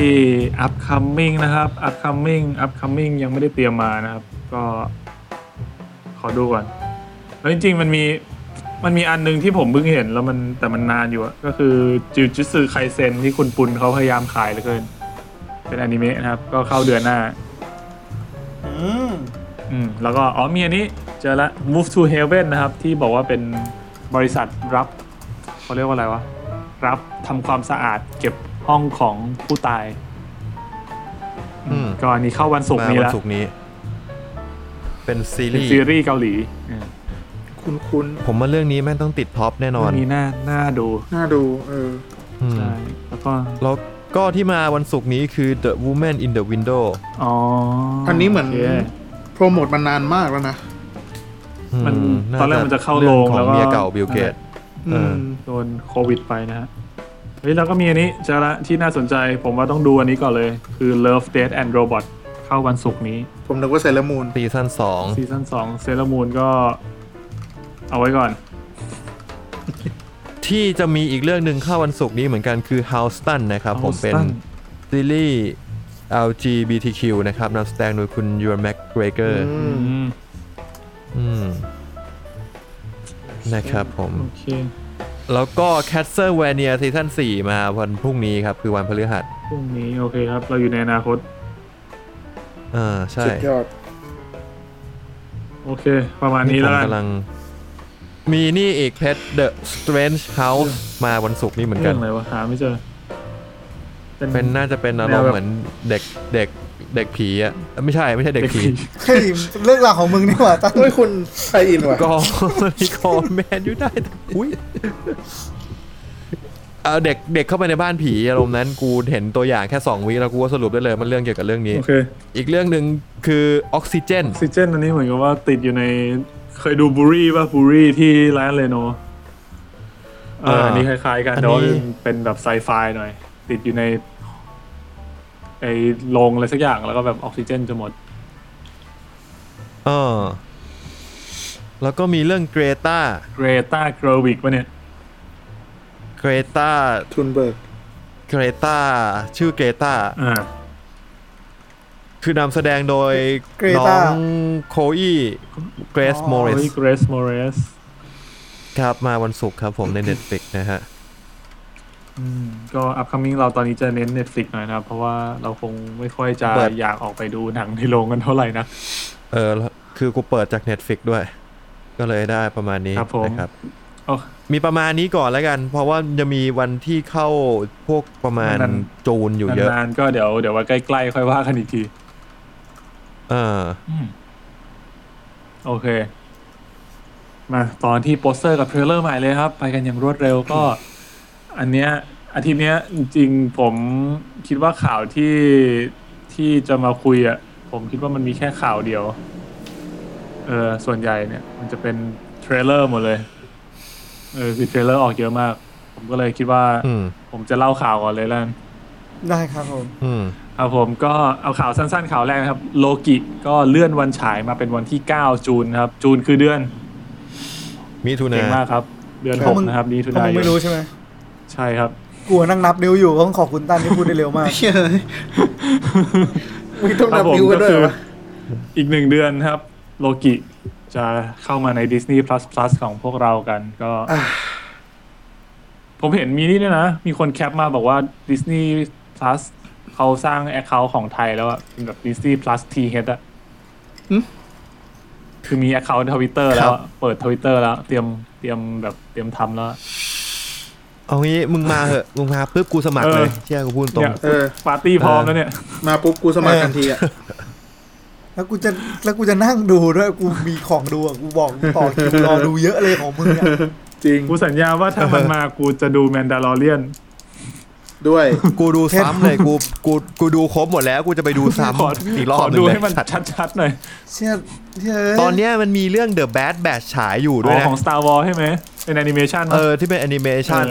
กูอยากดูมากเลยตอนนี้คุณก็ Disney Plus ไปก่อนนะก็ยังไม่ได้ขนาดนั้นไงก็เลยคิดว่ามันใกล้แล้วเรื่องนี้คิดว่ารอได้ไม่ใช่พอไปถึง Disney Plus มาจริงกูดูหมดแล้วมันก็ไม่ใช่ว่ะก็ต้องมีเก็บไว้บ้างโอเคข่าวถัดมานะครับก็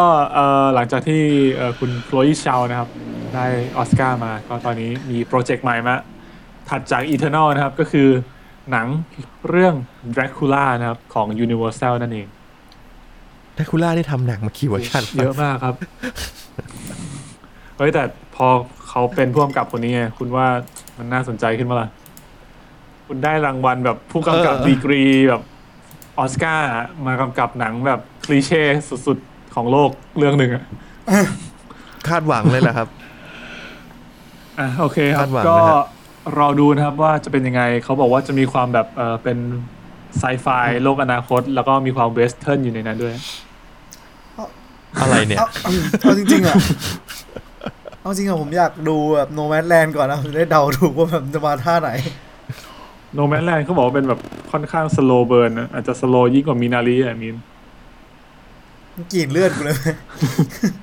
เนี่ยแดคูล่าแบบสโลเบิร์นอ่ะรอดูแล้วกัน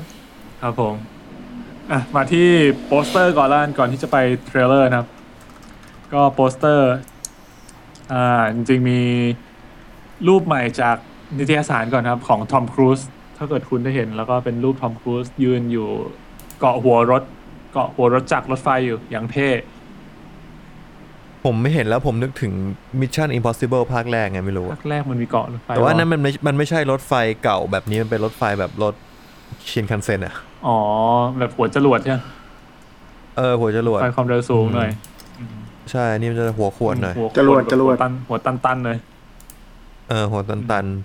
ทู่ๆแบะๆหน่อย ใช่ก็เห็นมีข่าวว่าเขาไอ้นี่ด้วยนะเขาแบบตอนระหว่างถ่ายทำแล้วมีตากล้องจะตกจากรถไฟอะแล้วทอมครูซเขาก็โดดไปช่วย สุดยอดเลย สมเป็น คือมึงเล่นหนังเรื่องนี้มึงต้องมีวีรกรรมทุกภาคไอ้สัตว์ กูว่ามันกูไม่รู้ว่ามันบิวเองเปล่าวะคือจริงๆไม่มีหรอก บิวให้ลูกน้องตกรถไฟเนี่ยนะกูว่าไม่น่าดีป่ะวะ ไม่อาจจะไม่ได้ตกแบบรุนแรงไงนิดหน่อยอะไรเงี้ยแต่พอมึงพลาดหัวแบบทอมครูซช่วยตากล้องจากรถไฟจากตกรถไฟอย่างเงี้ยแค่นี้ก็คูลแล้ว ก็ตั้งแต่นั่นแล้วป่ะ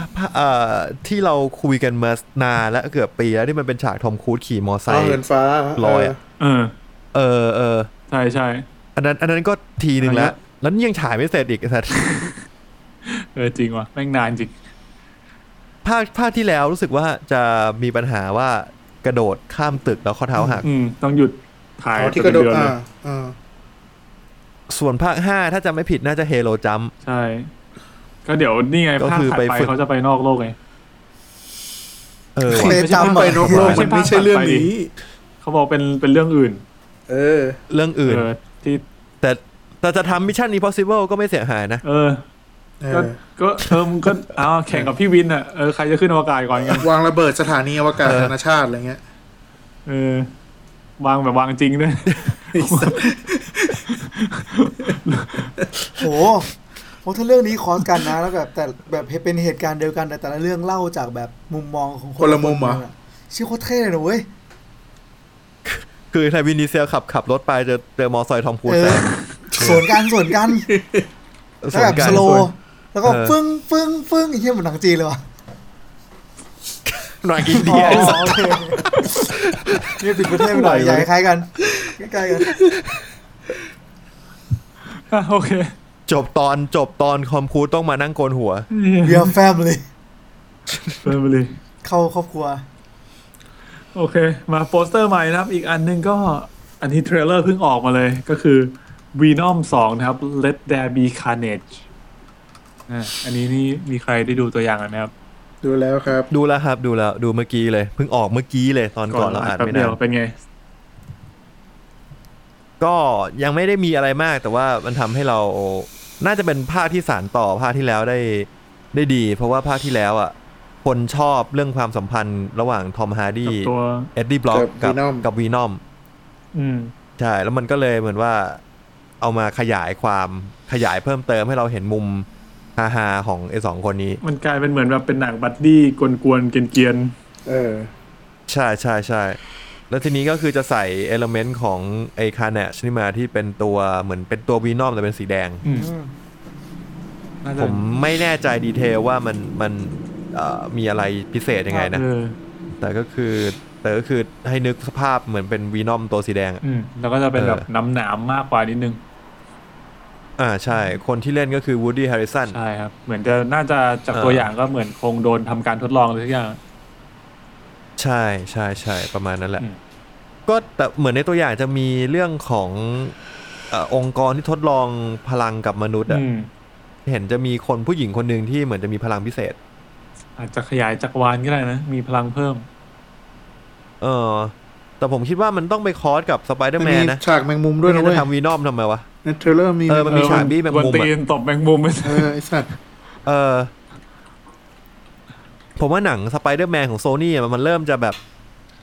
เริ่มจะกวนตีนหมายถึงว่าคือรู้ว่าคนดูอยากให้มันคอสโอเวอร์กับสไปเดอร์แมนใช่ไหมมันก็จะพยายามใส่ทีเซอร์ทีสอะไรกวนตีนเข้ามาเพื่อแบบจะบอกว่าเอ้ยใกล้แล้วนะใกล้นะเอ้ยจะมีสุดท้ายเขาไม่มีสไปเดอร์แมนป่ะวะมีสไปเดอร์แมนคนไหนวะสัตว์อะไรเงี้ยข่าวนี้มันก็มีเหลือเกินว่าแบบคนนี้จะเข้ามาแสดงสไปเดอร์แมนเดี๋ยวไม่มีอะไรนี่มีคนแคปเจอร์ตัวอย่างหนังมาแล้วบอกว่ามีหนังสือพิมพ์ตีพิมพ์ข่าวเกี่ยวกับอเวนเจอร์ติดเป็นโปสเตอร์อยู่หลังมีจริงปะเนี่ยวีนอมภาคแรกก็มีโปสเตอร์สไปเดอร์แมนไหมกูเลื่อนหายไปแล้วแต่ว่ากูเห็นว่ามีคนที่แบบแคปเจอร์มาจริงๆประมาณนั้นวีนอมเฮ้ยผมมีเรื่องมาเล่าให้ฟังเกี่ยวกับวีนอมพี่เดียวฟินผมคนหนึ่งไม่ใช่คนหนึ่งหรอกติดวีนอมเยอะหลายคนเขาแบบเป็นแก๊งบอกว่าเขาจะไม่ฉีดเขาไม่เชื่อในวัคซีนจนกระทั่งโปสเตอร์วีนอมออกวันนี้เขาบอกว่าซีโนแวคก็ซีโนแวคมึงฉีดกูเดี๋ยวนี้เลยนะจะไปดูวีนอมจะอยู่ดูเดี๋ยวตายก่อนใช่ไหมอะไรจะขนาดนั้นวะนะนึกว่ากลัวเป็นแบบวีนอมไม่ใช่ครับผมครับโอเคงั้นถัดมานะครับก็อัปเดตจาก Netflix ก่อนแล้วนะครับล็อตใหญ่ก็จะมี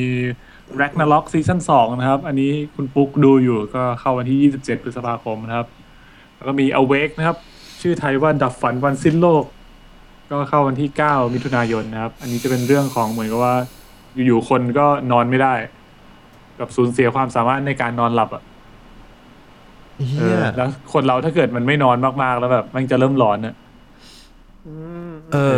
แบบทั้งโลกก็เลยแบบโกลาหลไปหมดอย่างเงี้ยแต่ว่าอายุไขมนุษย์น่าจะอยู่ได้อีกไม่กี่เดือนหลังจากนั้นโอ้ยผมว่าถ้าไม่ได้นอนเลยแบบนอนไม่ได้เลยจริงๆไม่กี่วันก็พังแล้วนะไม่กี่อาทิตย์ก็ไม่น่าถึงเดือนก็ครับผมแล้วก็ถัดมานะครับก็เป็นซีรีส์เกาหลีนะครับชื่อว่าพบรักไว้พักใจนะครับก็เข้า Netflix วันที่24พฤษภาคมอันนี้ก็มีตัวอย่างออกมาแล้วแล้วก็มีเซเลอร์มูนนะครับอันนี้เป็นตัวอย่างที่จะได้เห็นเยอะขึ้นหน่อยมาวันที่3มิถุนายนหมายถึงเห็นทุกอย่างเลยครับของเซเลอร์มูนก็คือมีทั้งเซเลอร์มูนเซเลอร์มาเซเลอร์วีนัสอะไรอย่างนี้ครับผมแล้วก็มีเรื่องนี้ที่ผมสนใจครับก็คือโรโรนินเคนชินซามูไรพเนจรครับ Final Season ใช่มันชื่อ The Final The Beginning อะไรวะ ก็คือภาคต่อน่าจะเป็นภาคสุดท้ายแหละปฐมบทเป็น2พาร์ทผมก็เลยสงสัยว่า The Final The Beginning กูก็ไม่รู้ว่ามันจะจบหรือเปล่ามันคืออะไรวะเนี่ยทำไมมันอันนี้ผมก็คืออันนี้จะเป็นที่จะเข้าอันเนี้ยจะเป็นภาคใหม่แต่ว่าใน Netflix เขามีภาคเก่าภาคแรกให้ดูด้วยเริ่มตั้งแต่แบบOrigin Kyoto Inferno แล้วก็ The Legend Zen อะไรเงี้ยใน Netflix ก็มีให้ดูหมดเลยแต่ว่าเรื่องมันตามมังงะเป๊ะเลยถูกป่ะอย่างตอนไอ้ Kyoto Inferno ก็ตอนที่มันสู้กับผมจำชื่อไม่ได้ไอ้ที่มันดาบมันฟันแล้วไฟลุกที่ดาบมันใช้เป็นดาบแบบดาบเป็นซี่ๆเหมือนดาบหั่นขนมปังแล้วก็แบบแล้วคือตอนนี้มันคือภาคของไอ้ที่มันพันแผลทั้งตัวชื่ออะไรนะโอ้ยจำชื่อไม่ได้ว่ะดาบเป็นซี่ๆเหมือนดาบหั่นขนมปังจริงมันใช้คุณรู้จักมีดหั่นขนมปังใช่ไหมที่มันจะเป็นซี่ๆฟันปลาคล้ายๆตัดสเต็กที่แถมมาปะประมาณแหละมันใช้หลักการว่าพอมันเป็นซี่ๆแล้วมึงแบบขูดกับดาบของคนอื่นไฟก็จะลุกผมตัวร้ายตอนนี้ก็คือน่าจะเป็นชิชิโอใช่ชิชิโอนี่คือตัวที่มันพันแผลใช่ไหมใช่ ไอตัวดาบซี่ชื่อเฮียอะไรวะไฟอะไรสักอย่างจำไม่ได้แล้วแต่ภาคนั้นก็มันจินเอป่ะจำได้ว่าตอนอ่านมังงะนี่คือแม่งโคตรมัน2 ภาคเนี้ยมังงะแล้วผมว่าชิชิโอน่าจะมันสุดละคือแม่งเก่งจริงจริงๆถ้าเกิดพระเอกมันใช้ดาบธรรมดามันก็อาจจะชนะได้ง่ายกว่านี้นะไปนานแล้วเหมือนแบทแมนไม่ยอมฆ่าโจ๊กเกอร์แล้วก็จริงๆคุยไอ้ดาบสลับคมมึงไงไอ้เหี้ยมันฟาดมึงก็ล่วงนะเว้ยมันดาบสลับคมมันคือท่อนเหล็กเพื่อน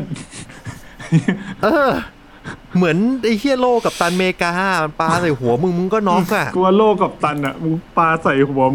มึงขาดได้ด้วยไอ้ที่มันปาโลแบบปักกำแพงมึงเห็นป่ะคอนกรีตโอ้ยเหี้ยนี่นี่ก็พอกันแหละอีดาบสลับคมมึงเกียวโตอินเฟอร์โนมันก็คือภาคชิชิโอเว้ยเหรอแล้วเนี่ยก็คือยังเป็นชิชิโออยู่ชิชิโอมันเป็นอาร์คใหญ่เลยในมังงะคือไอตัวไฟนั่นคือชิชิโอใช่ไหมชิชิโอใช้ดาบมันมีจำได้เหมือนว่ามันมีเอาดาบไฟมาใช้เคนชินเกียวโตทะเลเพลิงนั่นแหละข้ามไปประมาณนี้แล้วก็จริงๆไอซีรีส์หนังของเคนชินเนี่ยมันมีภาคสุดท้ายที่เดี๋ยวจะเข้าหลังจากนี้ก็คือเป็นภาค The Beginning ก็คือตามฟอร์มนะครับหลังจากที่เราสรุปจบทุกอย่างแล้วเราก็ต้องมาย้อนกลับไปดูที่ The Beginning ว่าพระเอกของเราเนี่ยได้แผลเป็นที่หน้ามาได้ยังไงอ๋อเหรอใช่อันนี้จะเป็นแบบเหมือนเป็นพรีควอลของทั้งหมดอะไรเงี้ยในการ์ตูนมันเล่าในการ์ตูนเหมือนจะไม่เล่านะไม่เคยเห็นนะจำไม่ได้ครับผมแต่ผมว่าเรื่องนี้มันเป็นเรื่องที่แคสตัวละครอะไรทุกอย่างค่อนข้างโอเคเป็นพวกไลฟ์แอคชั่นที่ฟีดแบ็กค่อนข้างดีนะพวกการดีไซน์ตัวละครต่างๆมันดูแบบไม่เวอร์เกินไปจริง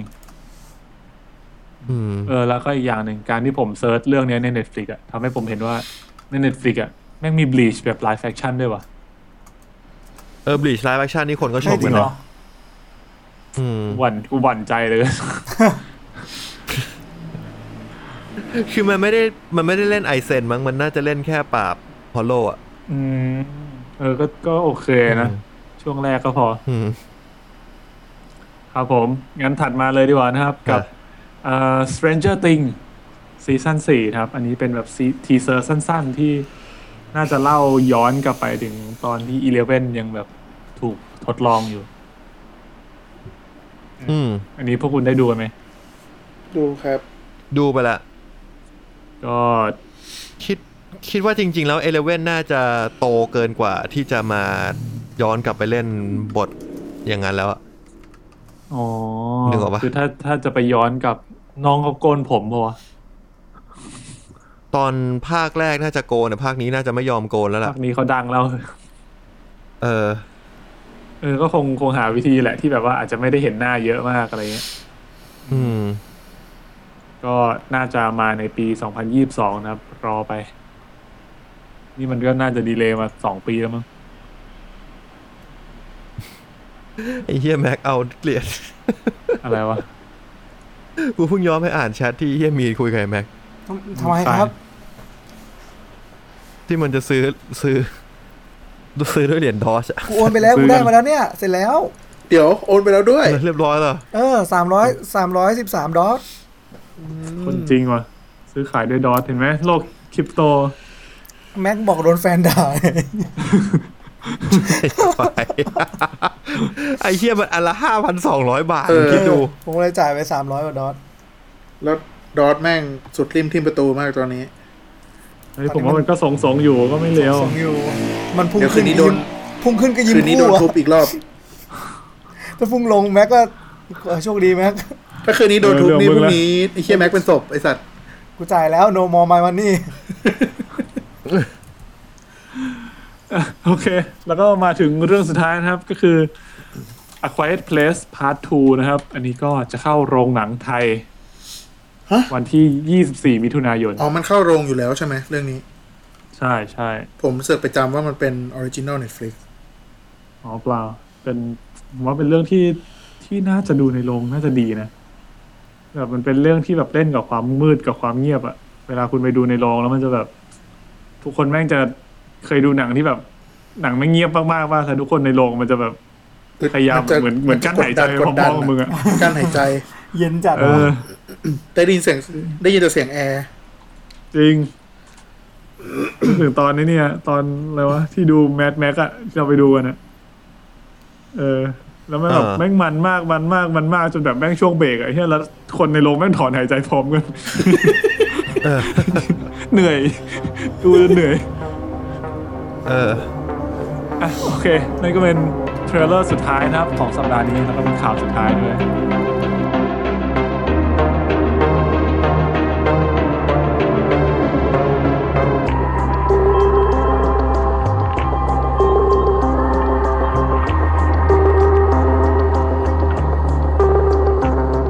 สู่เมนท็อปิกของเราครับวันนี้กับ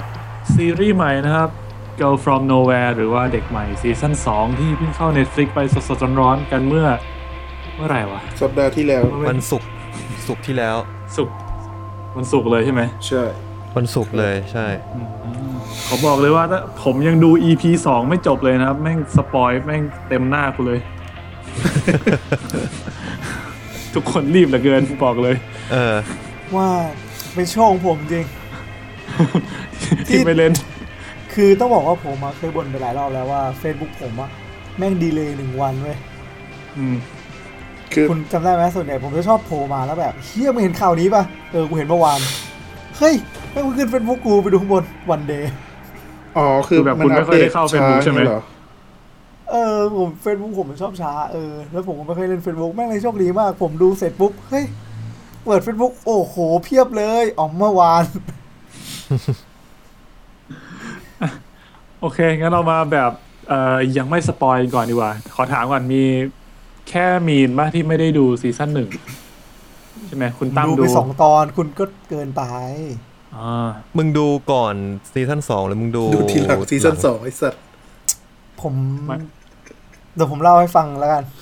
เอาเลยป่ะได้เอาเลยเอาเลยนะเอาเลยฟังอยู่ครับฟังอยู่ผมดูไป2ตอนซีซั่น2แล้วผมก็เลยหยุดไว้แล้วเพื่อนผมก็บอกว่ามึงไปดูซีซั่น1ก่อนก็ไปดูซีซั่น1มาตอนนึงแล้วกลับมาดูนี้ต่อจนจบแล้วก็ไปดูซีซั่น1ตอน2เหี้ยแอดวานซ์อีกแล้วประมาณนั้นครับจบละโอเคครับส่วนผมก็ตัวไม่ถูกเหมือนกันยังไงนะผมก็ดูซีซั่น1แต่ว่าเริ่มดูครึ่งหลังน่าจะเริ่มตั้งแต่ EP 6 Wonderwall ขึ้นมาเพราะว่า EP ก่อนหน้านั้นคือเคยดูไปแล้วไอ้ที่ดูครึ่งหลังนี่คือยังดูไม่จบ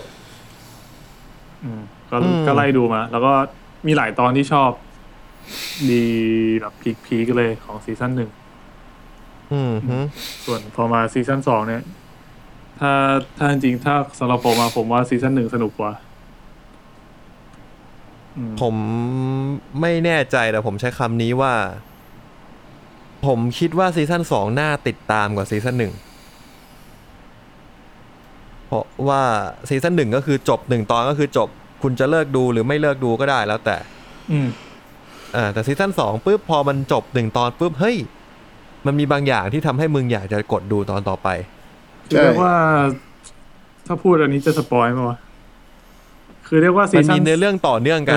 เนื้อเรื่องมันต่อเนื่องกันมากขึ้นถ้าซีซั่น1เราจะเห็นได้เลยว่าแต่ละตอนคือเหมือนแบบทุกตอนคือจบในตอนเลยคือดูตอนไหนก่อนก็ได้ก่อนหลังไม่มีปัญหาคิดว่าไม่มีปัญหาดูก่อนหลังได้เลยใช่แต่ซีซั่น2ก็คือจะมีซีเควนซ์ของมันอยู่ซึ่งพอมีซีเควนซ์แบบเนี้ยมันในฐานะซีรีส์มันรู้สึกว่ามันน่าติดตามขึ้นมันดูแล้วมันดูเป็นองค์เป็นมวลที่ดูดีขึ้นกว่าซีซั่น1ถึงเราจะไม่สามารถทรีตแนโนเหมือนซีรีส์ทั่วไปได้เท่าไหร่โอเคอันนั้นเป็นเหตุผลที่ทำให้ผมดูรวดเดียวจบเลยคือผมโอเคได้มึงของทำไมเปล่าก็คือสำหรับผมมันรู้สึกว่ามันยังดีไม่พอ คือเนื้อเรื่องดีไม่เท่าหรือดีไม่พอยังดีไม่คือเนื้อเรื่อง point ประเด็นที่มันต้องการจะสื่อดีแต่ผมว่าเขาเล่าเนื้อเรื่องไม่ดีสำหรับผมมันหลายตอนผมดูแล้วแบบเหนื่อยอ่ะแล้วแบบก็รู้สึกว่ามันเน้นเลือดมากเกินไปอ่ะคือซีซั่นนี้แบบเลือดสาดแบบใช่เยอะมากอ่ะใช่โดยแบบว่า ไม่อาจจะมากเกินไป คือไม่ได้ซีเรียสอะไรนะเรื่องแบบมีเลือดเยอะไม่เยอะแต่รู้สึกว่าแบบมันก็เหมือนแบบมันพอมันสาดเรื่อยๆมันก็จำเจผมว่าเรื่องซีซั่น1มันเล่ามีชั้นเชิงกว่าด้วยปะแต่ละตอนของซีซั่น1ผมรู้สึกว่าตัวพล็อตที่เขาเอามาใส่อ่ะมันแบบบางอันมันก็เป็นเรื่องง่ายๆแต่ว่ามันเอามาขยายจนมันเป็นพล็อตเป็นเวิลด์ที่น่าสนใจบางอันเราก็เดาไม่ได้ว่ามันจะไปในทิศทางไหนซีซั่น1ใช่แต่มันอาจจะเป็นเพราะว่าเราดูซีซั่น1มาก่อนแล้วเราคาดหวังว่ามันอาจจะเป็นเหมือนกันก็ได้พอมาดูซีซั่น2ที่แบบว่ามันใช้วิธีการเล่าเรื่องคนละแบบอะไรเงี้ยมันก็เลยรู้สึกว่ามันไม่เหมือนเดิมมันจับประเด็นคนละอย่างด้วยใช่ครับผมที่เป็นคนที่ดูซีซั่น2ก่อนนะครับเป็นไงครับคุณมีนผมดูตอน1แล้วผมก็หยุดดูแล้วก็ไปดูตอน2แล้วก็แบบแต่ตอนนั้นจะขี้เกียจดูต่อแล้วตอน1ผมคิดตอน1คือหมายถึงตอน1ซีซั่น2ใช่ไหมใช่ใช่ใช่ใช่หยุดดูนี่คือทำไมนะแบบไม่ค่อยติดตามสำหรับผมเนี่ยซีซั่น2ตอน1ผมค่อนข้างเบื่อในหลายๆอย่างในเรื่องผมว่า2ไม่อยากลงประเด็นเดี๋ยวไปอยู่ในสปอยน่าจะดีกว่าเดี๋ยวน่าจะได้สปอยครับส่วนแล้วก็พอดูตอน2ก็ยังไม่ได้รู้สึกว่าแบบไม่ได้รู้สึกมีอารมณ์ร่วมขนาดนั้นอ่ะแต่พอไปดูซีซั่น1อ่ะรู้สึกว่าตอนซีซั่น1ตอน1อ่ะรู้สึกว่าเฮ้ยผมอินกับทั้งที่คอนเทนต์อ่ะต้องใช้ว่าคอนเทนต์ของซีซั่น1ตอน1หรือซีซั่น2ตอน1อ่ะใกล้เคียงกันมากใช่ถ้าจะไปดูผมไปดูซีซั่น1กูก็ไม่อยากสปอยอีกเอาเป็นว่าคล้ายๆเลยเป็นคอนเทนต์เกี่ยวกับเรื่องพวกเนี้ยเรื่องท้องอ่ะเรื่องท้องอ่ะแต่ว่าผมกลับรู้สึกว่าการผมชอบการจิกกัดในซีซั่น1มากกว่าแล้วผมชอบการดิสคัสการถ่ายซีนหลายๆซีนมากกว่าในการอธิบายเนื้อเรื่องออกมาแล้วทำให้ผมอะมาดูซีซั่น2ตอน3ต่อแล้วพอดูซีซั่น2ตอน3รู้สึกว่าอย่างงี้ดิวะผมว่ามันเริ่มเข้าท่าตอนมันตอน3แล้วพอไปดูตอน4กู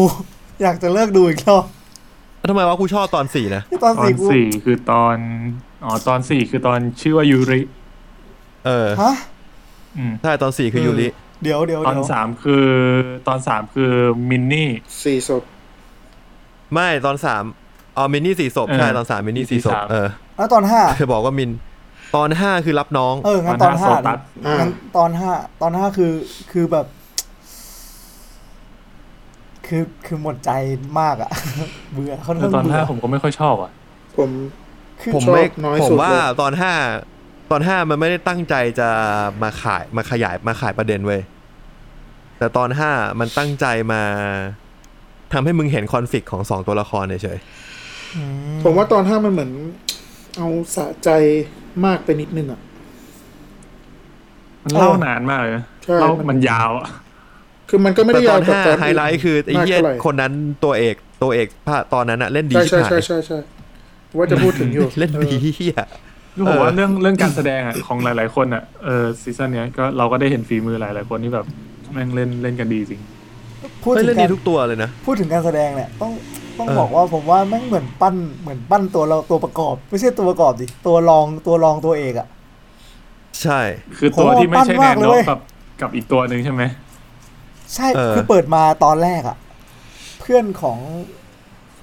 ผู้ชายที่เป็นตัวละครหลักในเรื่องคนนั้นก็เล่นดีนะเพื่อนในเจมี่เจมเล่นโคตรแบบกูอินมากเหมือนแบบถ้าเป็นเพื่อนกูโบกอะคืออินมากรู้สึกเหมือนเป็นเพื่อนกูเลยแบบเฮ้ยโคตรดี แล้วก็ในหลายๆตอนจะได้เห็นว่าเนี่ยตัวละครสเกลเนี่ยจะเป็นตัวละครที่แบบทำหลายอย่างได้ทั้ง acting ทั้งอารมณ์มันดีมากจริงๆต้องผมว่ายอมรับเรื่องโปรดักชันของซีซั่น2ผมว่าโปรดักชันดีมากในแทบทุกตอนดีนะโปรดัก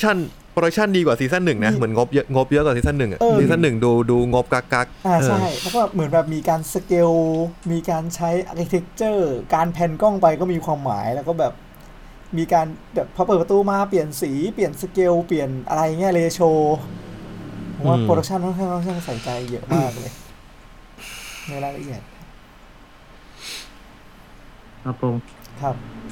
แต่ผ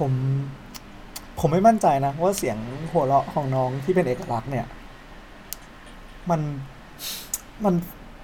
ผมไม่มั่นใจว่ามันดูคือเขาตั้งใจให้มันดูปลอมใช่เขาน่าจะตั้งใจมันดูปลอมตั้งใจแล้วแต่ก็มันซึ่งมันแปลกซึ่งมันทำให้กูไม่ค่อยชอบเท่าไหร่กูไม่ชอบเสียงหัวเราะแนโนมาตั้งแต่ซีซั่น1แล้วกูคิดว่าซีซั่น2เนี่ยดูเป็นธรรมชาติขึ้นด้วยซ้ำจริงเหรอคือผมอาจจะดูซีซั่น1ไม่เต็มเฮ้ยแต่ซีซั่น1เนี่ยหนักเลยแต่ว่าซีซั่น1ตอน1อ่ะตอนเปิดตัวแนโนอ่ะผมรู้สึกว่ามันให้เขาพอดูซีซั่น2ก่อนอ่ะแล้วไปดูตัวนั้นรู้สึกว่าเขาเปิดตัวเองได้ดูแบบดูเป็นธรรมชาติอ่ะถ้าเทียบกับตอนนี้อะไรเงี้ยเวลาแบบเหมือนแบบอาจจะไปย้ายโรงเรียนมาเป็นโรงเรียนแรกเงี้ยบอกตอนแนโน EP 1ใช่ไหมแต่พอซีซั่น2 EP 1คือเปิดตัวมาแบบมึงแบบโปรเฟชชั่นอลในการย้ายปกติหรอกโปรเฟชชั่นอลในการย้ายโรงเรียนมากเปิดมาปุ๊บกูรู้ต้องพูดอะไรบ้างสวัสดีค่ะแนโนค่ะเด็กใหม่นะคะยินดีได้รู้จักค่ะจบหลายโรงเรียนบ่อยก็อย่างเงี้ยนั่งไหนได้บ้างเปลี่ยนโรงเรียนบ่อยชินถ้าเอาความรู้สึกที่ผมจำได้นะครับกูชอบแนโนในซีซั่น1มากกว่าซีซั่น2หมายถึงตัวแนโนนะผมรู้สึกว่าตัวเขาเองอ่ะซีซั่น2ไม่ได้เด่นมากป่ะมันไม่เด่นเท่าซีซั่น1ใช่ว่ะซีซั่น2อ่ะแนโนไปไม่สุดหมายถึงว่าซีซั่น1อ่ะแนโนไปสุดแล้วทีเนี้ยผมคิดว่าซีซั่น2เนี่ยเขาอยากจะเพิ่มมิติตัวละครของแนโนซึ่งเหมือนว่าแนโนมันถ้าให้พูดก็คือเขาเหมือนเป็นลูกสาวยมทูตหรือลูกสาวซาตานที่มาอยู่ที่โลกถูกป่ะอันนี้คือเป็นเหมือนพล็อตข้างหลังที่เป็นแบ็กสตอรี่ที่เขาไม่เล่าในเรื่องครับซึ่งทีเนี้ยพอมันอยู่บนโลกมา1ซีซั่นแล้วเนี่ยซีซั่น2มันเหมือนว่าจะเริ่มคุ้นชินกับมนุษย์มากขึ้นมันน่าจะเริ่มตั้งคำถามถึงการกระทำของตัวเองครับมีตอนนึงเลยที่มันชัดเจนมากว่านี่คือมันเริ่ม question ตัวเองแล้วเหมือนเป็นคอนฟลิกต์หลักของซีซั่นนี้เลยมั้งทาง Netflix ใช่แต่ว่ามันเล่นไม่ชัดไงมันเล่นไม่ชัดมันเล่นไม่สุดด้วยแล้วมันปูมาน้อยไปใช่คือเหมือนแบบปูมาน้อยไปครึ่งแรกอ่ะมันไปเน้นปูที่อีกตัวนึงอ่ะตัวใหม่ซึ่งแบบปูแบบค่อยๆแบบมึงปูน้อยเหลือเกินนะค่อยๆหยอดแบบประมาณ3 นาทีสุดท้ายแล้วก็แต่ว่ากลายเป็นว่าตัวแนนโนเองอ่ะไม่ได้พัฒนาตัวละครไปมากเท่าไหร่ในช่วงแรกใช่แล้วมันเร่งพัฒนาช่วงหลังใช่มันก็เลยไปไม่สุดเท่าไหร่ซึ่งเสียดายเพราะว่าจริงๆมันดูเป็นพล็อตคลีเช่ที่เหมือนว่าคนที่เลวมันไม่ใช่คนเลวสุดๆเด็กหมายถึงว่าคนที่ทำอะไรสุดๆแล้วเริ่มมาตั้งคำถามกับการกระทำของตัวเองแล้วจะเริ่มพลิกกลับมาเห็นใจหรือเห็นด้วยกับอีกฝั่งหนึ่งอะไรเงี้ยซึ่งผมว่าเขาก็ลังเลใจว่ากูจะเล่นอันนี้ดีไหมวะมันดูคลีเช่ไปป่ะวะอะไรเงี้ยเราไม่สปอยใช่ไหมเนี่ยยังไม่สปอยกูก็คิดอยู่เหมือนกันเกือบละติดไม่ก็คือติดสปอยหัวไปเลยไม่สุดไงผมว่าเขาดูกันหมดแล้วไอ้เหี้ยจริงแต่ผมว่าตรงนี้ยังแบบเลือด10อยู่เลือด10มึงวางคอนเวนชั่นกันเองไม่ได้เหี้ยไม่ได้มันต้องมีคนที่แบบเดี๋ยวหาเวลาว่างให้ดูงั้นก็ต้องมาตามสไตล์มิดไนท์เราก็คือเราจะถามว่าชอบไหมแล้วก็อยากแนะนำให้คนไปดูไหมถ้ายังไม่เคยดูก็เริ่มจากคุณตั้มก่อนแล้วนะครับชอบครับคือถ้าแนะนำให้ไปดูผมแนะนำให้ไปดูซีซั่นแรกก่อนผมว่ามันสร้างความประทับใจได้มากกว่าซีซั่นนี้ถ้าคุณเริ่มดูนะแล้วก็บางอย่างผมว่าซีซั่นนี้มันหนักไปเช่นฉาก เลือดสาดฉากอะไรอย่างเงี้ยมันอาจจะทำให้คุณแบบไม่ชอบไปเลยก็ได้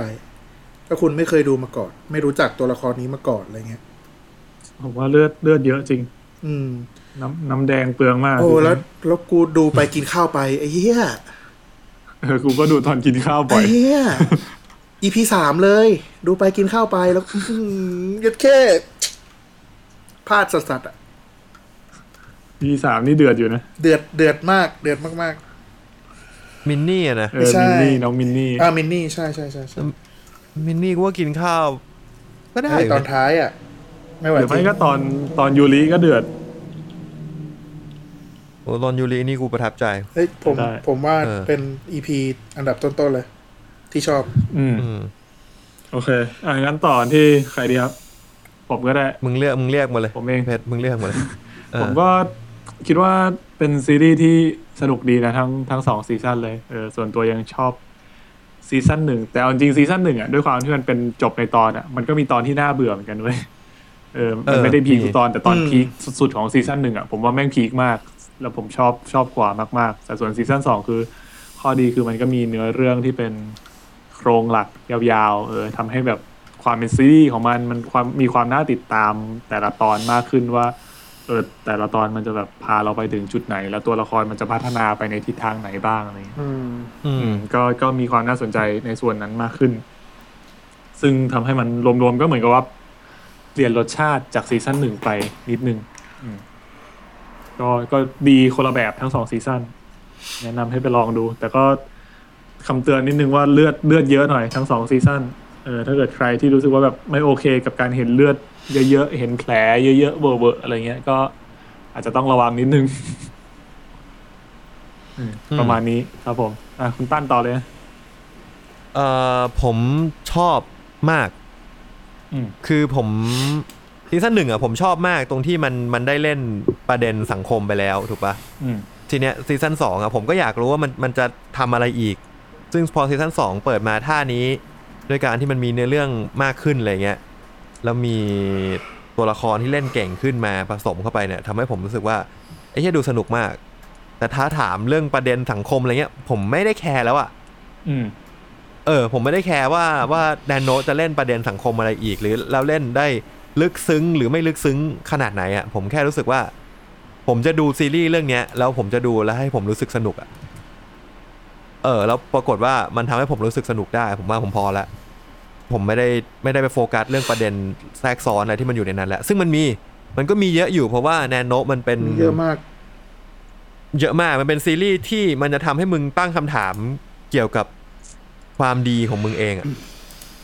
ตั้งคำถามเกี่ยวกับเรื่องต่างๆที่เกิดขึ้นในสังคมด้วยเกี่ยวกับกรอบของสังคมด้วยอันนั้นส่วนหนึ่งซึ่งผมคิดว่ามันเป็นประเด็นธรรมดาที่ซีรีส์ทั่วไปมันเล่นแต่ผมว่าจุดเด่นของแนนโนคือมันทำให้มึงตั้งคำถามตัวมึงเองตั้งคำถามการเป็นคนดีของมึงว่าโอเคคือแนนโนทุกอย่างเทาหมดเลยทุกอย่างอาจจะดำหมดก็ได้แต่ว่าทุกอย่างที่เกิดขึ้นในแนนโนคือมันจะมึงจะต้องเห็นด้วยหรือไม่เห็นด้วยกับใครแล้วถ้าเกิดว่ามึงเห็นด้วยกับแนนโนหรือไม่เห็นด้วยกับตัวละครคนไหนของมึงคือคนดีมึงจะตั้งคำถามเต็มหัวหมดว่าเฮ้ยถ้าเกิดกูรู้สึกสะใจกับการกระทำของแนนโนเพราะว่าไอ้นี่เคยเป็นคนเหี้ยมาก่อนกูผิดหรือกูถูกวะที่กูรู้สึกอย่างนี้ แล้วถ้าเกิดกูเห็นด้วยกับแนนโนที่ทำอย่างนี้กับไอ้คนนี้กูถูกต้องป่ะวะหรือกูไม่เห็นด้วยกับใครเลย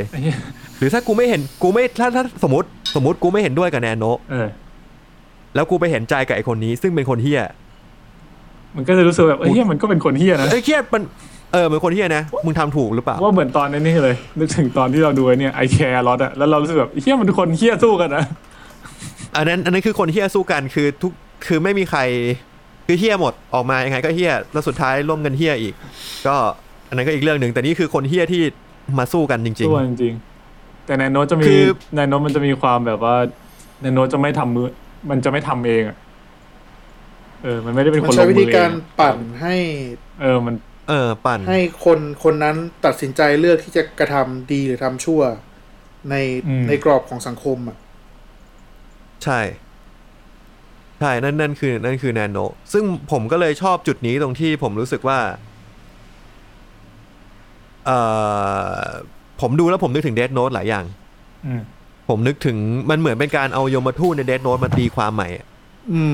คือลุกอ่ะมันลุกที่เป็นยมทูตใน Death Note อ่ะมันก็คือมันต้องการมาเล่นสนุกกับมนุษย์ใช่ปะ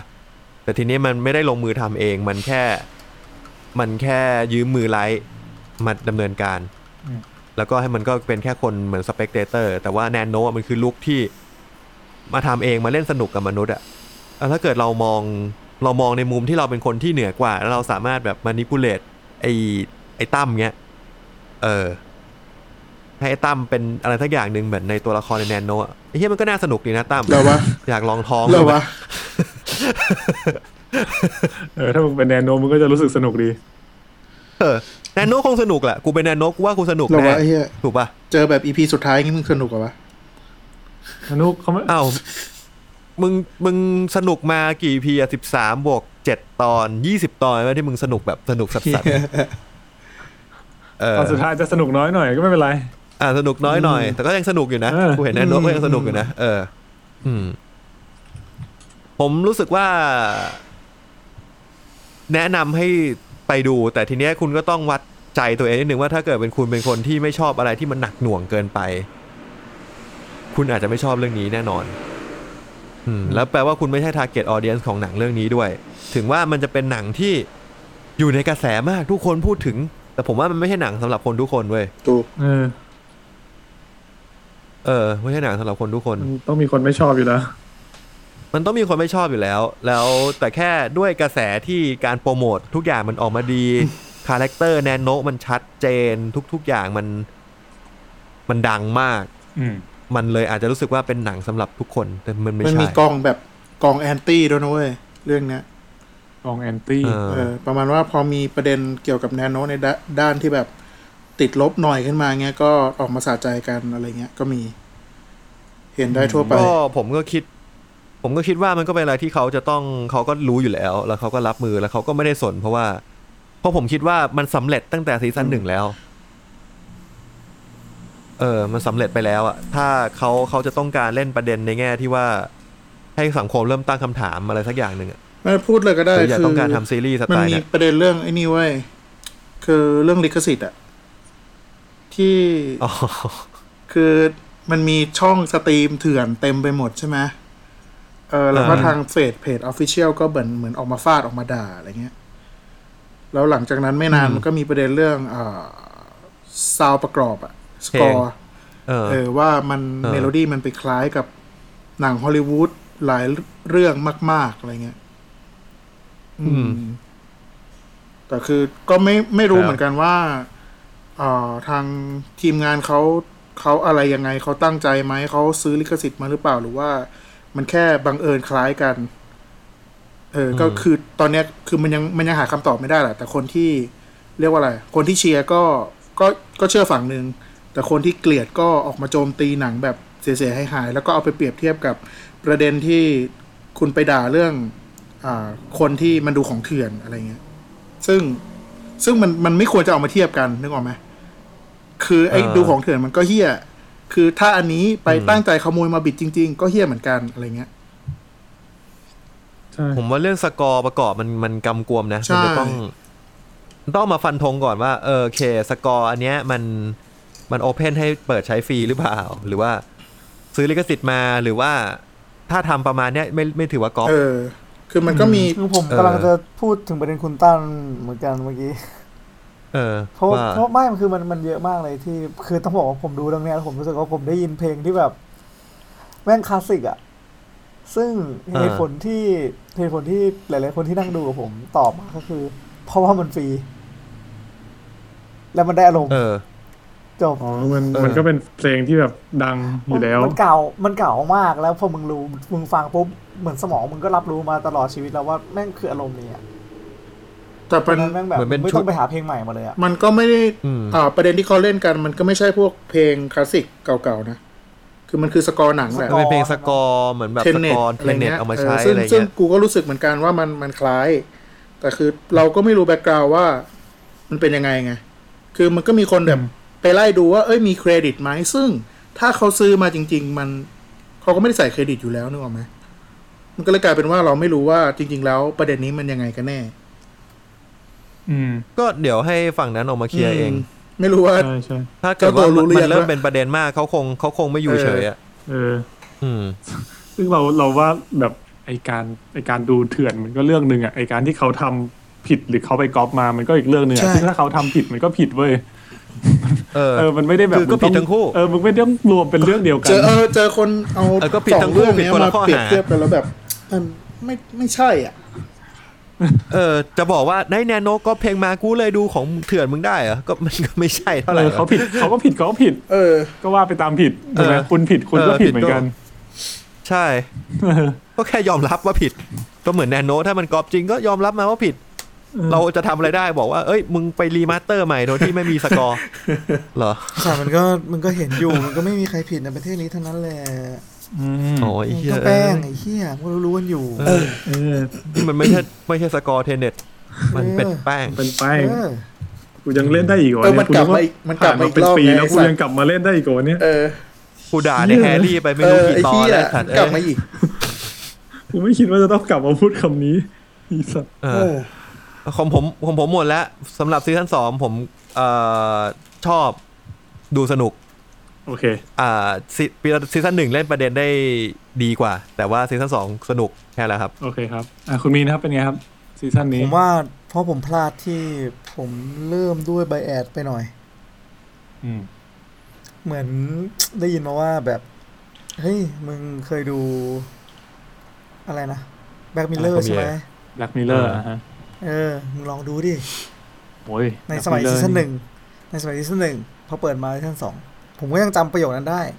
ผมเปิดมาปุ๊บเชี่ยเบื่อวะผมว่ามันเทียบกับแบล็กมิลเลอร์ไม่ได้นะใช่แต่ว่าผมดันโดนไปแอดตั้งแต่ต้นมาแล้วไงซึ่งผมรู้สึกว่าผมมาโอเคก็คืออย่างที่เล่าครับตอน3ตอน3เนี่ยโอเคตอน4ก็ผมว่าผมโอเคตอน3มันคือสะดุดสุดแล้วผมมาประทับใจการจบของตอนสุดท้ายก็ลองสุดท้ายประมาณนั้นก็ชอบไหมเหรอไม่ได้โอเคใช้คำว่าโอเคแล้วกันประทับใจในโปรดักชันค่อนข้างประทับใจมากในโปรดักชันการแสดงแต่ว่าส่วนอื่นผมยังไม่ค่อยซื้อเท่าไหร่ส่วนอื่นคือส่วนไหนวะส่วนอื่นหมายถึงแบบเรื่องหรืออะไรเงี้ยเหรอความมันตัวคอนเทนต์ตัวเนื้อเรื่องตัวความเลือดสาดเนี่ยอาจจะเหมือนเพชรก็ได้ครับมันไม่ได้จำมัน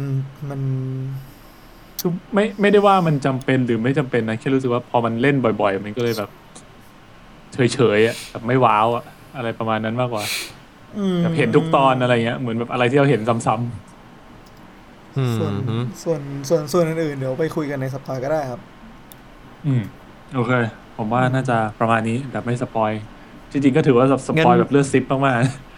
ๆผมมีคำถามหนึ่งก่อนไปครับผมคุณชอบตอนไหนที่สุดและไม่ชอบตอนไหนที่สุดเริ่มที่กูไปเนี่ยดูชื่อตอนครับ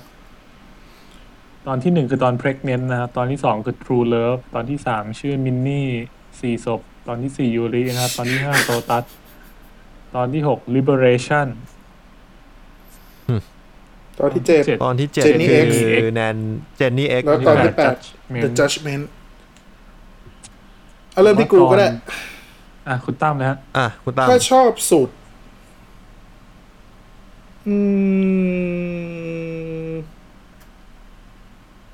ตอน6แน่ๆเลยใช่ผมชอบตอนที่6กับตอนที่4ผมชอบ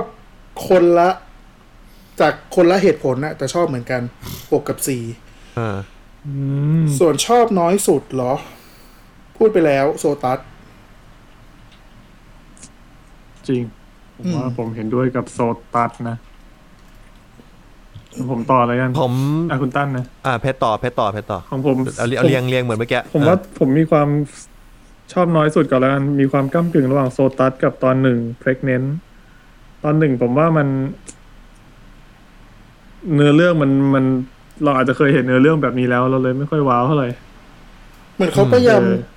พูดหน่อยก็ได้เหมือนเขาพยายามเปิดด้วยประเด็นเบาๆก่อนปะเลยทำให้ใช่ผมคิดว่าผมคิดไงมันเลยทำให้แบบคือตอนแรกเราคุยกันว่าเราจะดู2 EP แรกใช่ไหมเรามาคุยแล้วผมก็เลยผมมาดูล่วงหน้าก่อนพวกคุณก็เลยมาบอกว่ามึงดูให้ถึง EP 3ก่อนมึงค่อยตัดสิน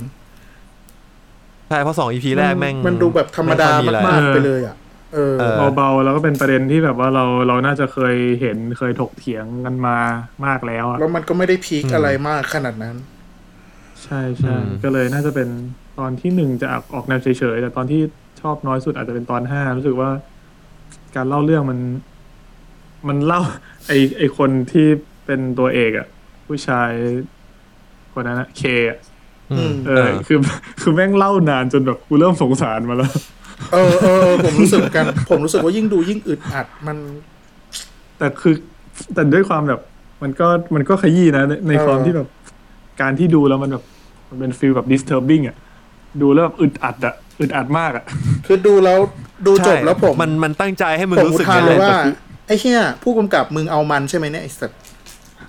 ใช่แต่ต้องยอมรับว่าเขาสุดๆเลย EP เนี้ยมึงคือผู้กำกับเอามันอ่ะคือทุกตอนของแนโนก็จริงจริงผู้กำกับเอามันทุกตอนมันจะทำอะไรก็ได้อะเหมือนว่าแบบนี่คือที่สถานที่ปล่อยของเขาอ่ะแค่นี่คือเนื้อเรื่องที่เราตกลงกันว่าจะต้องเป็นเนื้อเรื่องประมาณนี้จะทำที่อะไรก็ทำจริงก็ตอนไหนชอบสุดครับเพชรผมว่าผมชอบตอนที่3มินนี่ซีศพน่าจะชอบตอนนี้ที่สุดก็มีความชอบทั้งการแสดงรู้สึกว่าน้องเขาเล่นดีแพทริเซียแล้วก็รู้สึกว่า EP นี้มันมีกลิ่นของความเป็นแนนโนดี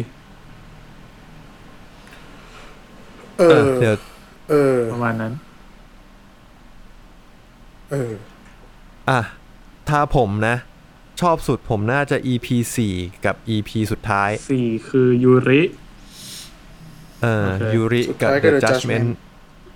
จริงๆสุดท้ายก็ดีนะสุดท้ายก็ดีด้วยความที่มันเป็นการปูมาจนถึงตอนสุดท้ายเนี่ยใช่ที่ชอบ2ตอนนี้เพราะว่ามันมีคอนเซปต์ของความที่แนนโนไม่ชนะนั่นคือสิ่งที่ผมรู้สึกเดี๋ยวค่อยอธิบายเพิ่มแล้วกัน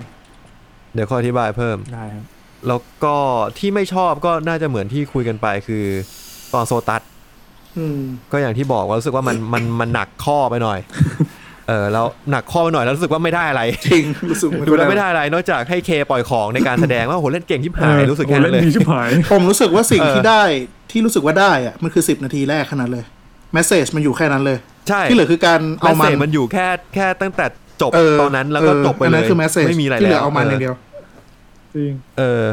แม่งโอเคคุณมีนครับตอนแรกอ่ะโอเคเดี๋ยวขอนิดนึงตอนแรกผมอ่ะจะบอกว่าตอน2เว้ยตอน2อะไรวะแต่คิดตอน2ที่เป็นโรงเรียนหญิงล้วนที่ยุบมารวมกันที่เป็นแต่ไปมาผมชอบตอนนั้นแบบคือมันไม่มีอะไรแต่มันโอเคมันเหมือนว่ามันเป็นตอนที่ตอนแรกอ่ะ EP 1อ่ะมันก็ค่อนข้างdiscuss มันมี disturbing เยอะอยู่ใช่ไหมแล้วถ้าจะไปต่อตอนมินนี่เลยคือมึงแบบมึงเละอ่ะจะหนักตอนมินนี่หนักมากแล้วมึงก็เลยมีตอนนี้เข้ามาขั้นเว้ยเพื่อแบบผ่อนสมองมึงอ่ะผมว่ามันโอเคนะตอน2ผมว่าถือว่าเป็นตอนที่เบาที่สุดของซีซั่นนี้แล้วมันเบาแล้วมันผมว่ามันสื่อสารได้ดีสไลด์ออฟไลท์ใครก็ชอบใช่สไลด์ออฟไลท์ว่ะเนี่ยมันต้องมีตอนเบาโอเคคุณมีละบวก1เพชรจบไอ้สัสเหี้ยเพชรจอดับไปเลยยังอยู่แต่มันไม่ได้ยินเหมือนทำหน้าไม่ได้ยินกูครับก็คือตอนที่3เนี่ยผมค่อนข้างเพราะอาจจะเป็นตอนที่ดึงผมกลับมาด้วยก็เลยรู้สึกประทับใจและความประทับใจนั้นมันค่อนข้างที่จะโดดกว่าความรู้สึกอื่นๆที่ได้รับทั้งซีซั่นนะส่วนตอนที่1เนี่ยก็ต้องอาจจะเป็นเพราะไบแอดด้วยแล้วก็ รู้สึกว่ามันน่าเบื่อด้วยเรื่องคอนเทนต์อะไรก็เลยแบบเบื่อตอน1กับตอน5ประมาณนั้นครับนี่เราไม่ชอบตอน5เหมือนกันหมดเลย ตอน5มีอะไรดีป่ะผมว่าตอน5มัน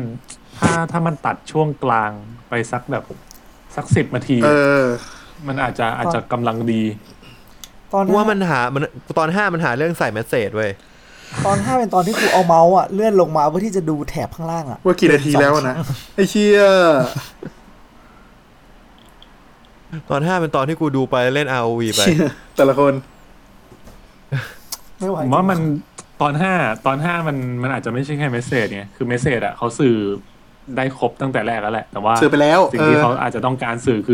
คือความ disturbing ที่แบบยิ่งดูยิ่งอึดอัดยิ่งแบบความรู้สึกแบบอย่างนั้นไม่แล้วผมว่าตอน5มันมีมุกบางอย่างที่มันตั้งใจใส่และอยากใส่ก็เลยพยายามหาเรื่องปูเรื่องไปถึงตรงนั้นให้ได้พอมันดูว่าจะต้องปูไปถึงตรงนั้นเพื่อจะให้ตัวละครทำสิ่งนั้นก็ต้องเล่นให้ถึงขนาดนี้มันถึงจะได้ทำผมก็เลยคิดว่ามันเพราะอย่างนี้ด้วยโอเคงั้นก็เอาเป็นว่าลองเท่าที่คุณผู้ฟังเนี่ยน่าจะพอตัดสินใจได้แล้วแหละว่าจะดูหรือไม่ดูจริงนะครับผมให้เชียร์ผมก็เชียร์ไปดูซีซั่น1ไปให้จบผมว่าก็ดูไปเลยจะไปดูซีซั่น1ให้จบๆงั้นมึงไปดูซะดูเลย1-2ให้ใจเย็นด้วยใจเย็นครับพี่โอเคงั้นเรามาสู่สปอยเลอร์ทอล์กเลยไหมครับได้ครับพูดเร็วๆหน่อยได้ไหมคะนั่นน้องง่วงเราจะยอมให้เด็กใหม่มาสร้างความแตกแยกให้กับโรงเรียนเราอย่างนั้นเหรอ3 2 Let's go สปอยเลอร์ทอล์กจริงๆแล้วครับของแนนโนะนะครับเด็กใหม่ซีซั่น2 Girl from Nowhere ใช่ครับผมแกชื่อแค่นี้แหละก็อันนี้ผมเห็นในเพจของเขาเพจเด็กใหม่เขาบอกว่าแต่ละตอนมันมาจากข่าวด้วยนะเหมือนคือผมรู้แค่ตอนเดียวเฮ้ยงั้นผมขอไล่ก่อนเลยแล้วนะครับตอนที่1นะครับท้องในวัยเรียนนี่คือข่าวทั่วไปข่าวอยู่ไหนวะมีข่าวเฉลยด้วยเหรอมันไม่ได้เอาข่าวหลักมาใช้มั้งแต่ว่าก็บอกว่ามีข่าวประมาณนี้น่าจะเป็นข่าวทั่วไปมั้งเรื่องนี้เหมือนกับว่าเป็นแบบเป็นพาดหัวที่มันเคยดังในไทยครับ EP 1ก็ท้องในวัยเรียนฝ่ายหญิงรับกรรมนะครับ EP 2ครูโหดทำโทษเด็กเกินกว่าเหตุโรงเรียนอะไรก็ไม่รู้นะครับ EP 3นี่น่าจะชัดเจนนะไฮโซซิ่งรอดคดีชนแล้วหนีครับอันนี้ชัดเจนชัดมากแชทแฮชแท็กนี่เป๊ะมากแค่เปลี่ยนจำนวนศพกับชื่อEP 4ก็วัยรุ่นลวงเพื่อนถ่ายคลิปเช้า EP 5รุ่นพี่บ้าโซตัสรับน้องโหดถึงตายนะครับอันนี้ก็เคยมีข่าวที่มันรับน้องแล้วมีคนตายอันนี้ออกบ่อยอันที่6ก็ออกกฎคุมเข้มละเมิดสิทธินักเรียน EP 7ครับติดไอดอลลวงโลกไลฟ์สร้างกระแสแล้วก็ EP 8นี้เราน่าจะเคยได้ยินแม่โกงเงินบริจาคอ้างรักษาลูกป่วยอันนี้แม่งสดๆร้อนๆก็มีเยอะๆมีบ่อยช่วงเนี้ยจริงแต่จริงมันก็เล่นน้อยมากนะ EP 8เหมือนมันไปเน้นที่ตัวแนนโนะมากกว่าปะมันไปเน้นที่อีกประเด็นหนึ่งของแม่ลูกมากกว่าเหมือนไอ้เรื่องบริจาคมันเป็นแค่เหมือนกับคอนฟลิกต์แค่แค่การปูทางให้แนนโนะสนใจใช่แล้วก็ไม่ได้พูดถึงเรื่องนั้นอีกเลยจะพูดถึงยังไงดีวะเราจะมาพูดถึงเป็น EP ไหมหรือมันจะยาวไปมึงบอกข้อดีของ EP 1ให้กูหน่อยดิ EP 1ก็สื่อถึงการทำคือแม่งแบบเปิดมาปุ๊บท้องแล้วแบบที่กูรู้สึกเบื่อมากเลยแล้วกูแบบขอร้องมึงอย่าให้ผู้ชายท้องได้ไหมผมว่าผมผู้ชายท้องคือผมว่าเข้าใจคอนเซปต์นะแต่มันแบบมันต้องการจะแสดงให้เห็นว่าสั่งสอนผู้ชายว่าเวลาท้องมันลำบากแต่เหมือนกับว่า ณจังหวะที่ผู้ชายอุ้มท้องกูว่ามันไม่ได้แสดงคือหนังตัวซีรีส์มันไม่ได้ทำให้เรารู้สึกว่าเจมี่เจมแม่งยังไงอะตกระกำลำบากมากมายขนาดนั้นหรือเปล่ากูคิดแค่ว่ามันในแง่ของตอนเนื้อเรื่องอ่ะตอนนี้มันเป็นตอนที่น่าทำให้มึงเข้าใจแนโนได้ง่ายว่าแนโนคืออะไรยังไงสเกลพลังสเกลไหนว่ามันสามารถทำอะไรได้และมันจะทำอะไรกับใครสำหรับคนที่ไม่เคยรู้จักแนโนมาก่อนแล้วมันก็ง่ายดีในประเด็นที่ไม่ต้องซับซ้อนมากไม่ต้องเรียกร้องอะไรมากโอเคจุดค้างแล้วเพชรไปละโอเคจุดที่กูชอบที่สุดใน EP นี้คือตอนที่แนโนแม่งมาพนันฉากนั้นก็ดีกูว่ากูชอบแค่นั้นแหละตรงนั้นเพชรไปละจริงๆมีประเด็นหนึ่งที่ผมลืมพูดไปตอนแรกก็คืออย่างที่ว่าคือพอพูดถึงแบบมิลเลอร์มาใช่ไหมผมก็คาดหวังการที่แบบมันซ่อนประเด็นไว้อย่างแนบเนียนแล้วให้รางวัลคนค้นหาเจอคุณจะไม่ซ่อนมันชูประเด็นมาเลยผมรู้สึกว่าผมเหมือนโดนประเด็นฟาดหน้าในทุกตอนใช่มันเอาประเด็นฟาดหน้าก็จริงก็เลยแบบอย่าง EP 1มันอาจจะแบบชัดเจนจนแบบว่าก็ไม่ต้องคิดอะไรดูตามไปเรื่อยๆว่าแบบมันจะไปจบที่ตรงไหนทุกตอนน่าจะชัดเจนหมดเลยเพราะว่าเอาประเด็นฟาดหน้าหมดเลยค่อนข้างชัดแต่ก็อย่างที่ว่าคือประเด็นที่รู้สึกจริงๆสำหรับผมคือผมไปรู้สึกประเด็นก่อนจบตอนก่อนจบซึ่งเป็นประเด็นใส่ตัวแนโนตรงๆก็เลยรู้สึกว่าตั้งแต่ที่คอมันเริ่มเป็นแผลใช่ไหมรู้สึกนะคือเป็นช่วงที่รู้สึกแบบต้องบอกว่ารู้สึกตั้งแต่ต้นตอนเลยแบบฉุกคิดตั้งแต่ต้นตอนแล้วแบบพาไปจนจบได้ก็เลยรู้สึกว่าเป็นตอนที่มีอารมณ์ร่วมเยอะเจนนี่เอ็กหรือตอนสุดท้ายเจนนี่เอ็กดิเจนนี่เอ็กว่าเจนนี่เอ็กตอนเจนนี่เอ็กก็ดีนะแต่ตอน3ตอน4ศพเนี่ยผมว่าแม่งโหดอยู่นะมันเดือดใช้ได้โหดสัตว์ไม่คือ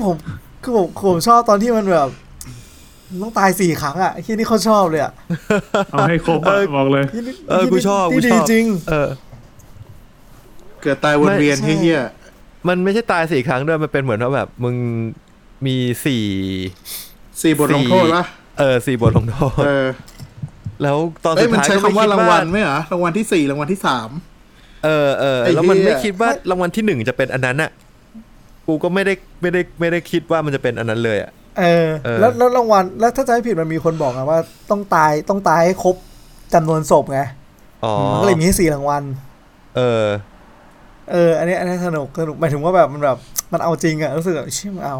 แล้วแบบด้วยความที่แม่งมีสเกลความหนังผีด้วยรู้สึกตื่นเต้นขึ้นมาอีกแบบเชื่อมันไม่ได้แบบตรงไปตรงมามันมีผีแบบเหมือนแบบออกหลอนๆนิดๆด้วยใช่ที่แบบบนรถมีศพมีอะไรอย่างงี้ใช่ไหมแล้วก็แม่งตามมันหลอนก็เลยรู้สึกตอนนี้มันเป็นตอนที่แบบรู้สึกในใจแบบมันใช้ได้มันเอากูจำรางวัลที่1ไม่ได้แล้วว่ะแม่งแปลกดีตรงที่เปิดมาปุ๊บเฮียแนโนตายเลยแนโนตายเฮียแล้วแนโนมันจะมาเล่นยังไงวะเฮียมาเล่นด้วยการเป็นผีไอ้สัตว์ก็แปลกดีรางวัลที่1มันคืออะไรวะต้านกูลืมว่ะรางวัลที่1พ่อบีบคอบอกว่าอีลูกเวน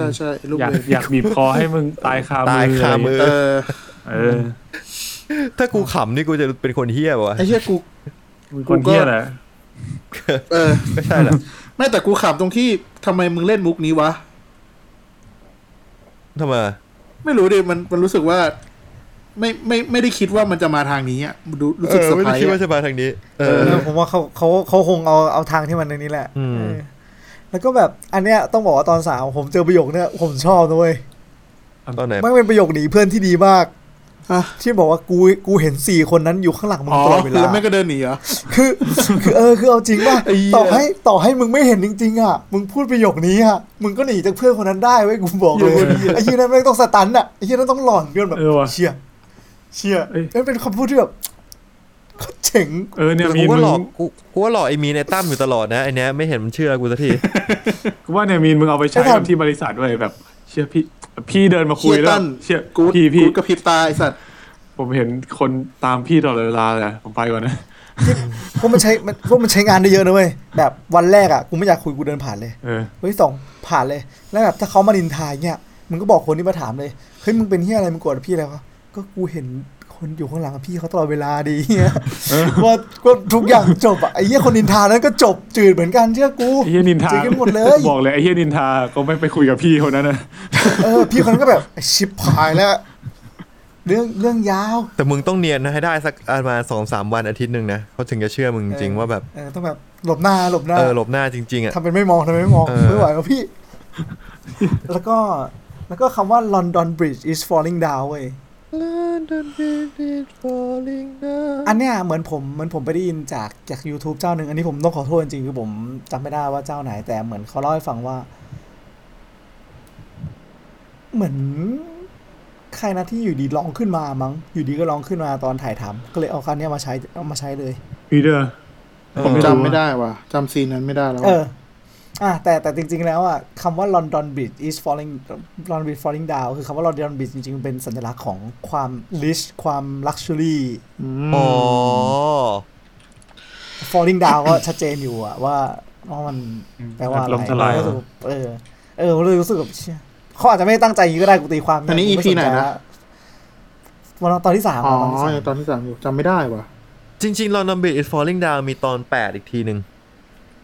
ใช่ก็คือเหมือนเขาจะทำให้มันอยู่ในแบบเป็นสัญลักษณ์ของการเปิดตัวของอันนี้ป่ะยูริเหรอยูริแต่ว่าสำหรับผมพอมีเพลงนี้เข้ามาในตอนนี้แม่งทำให้แบบตอนนี้มันเหมือนเป็นตอนที่ต่อสู้กับเงินตราได้ชัดเจนคุณนิยมตอนนี้แม่งโคตรชัดเจนใช่ฟาดหน้าอีกตอนนึงนะจริงคือมีเงินก็จัดการทุกอย่างได้อะไรเงี้ยใช่ครับคุณตั้งผมถามหน่อยนฤมลนี่แปลว่าอะไรใจปะ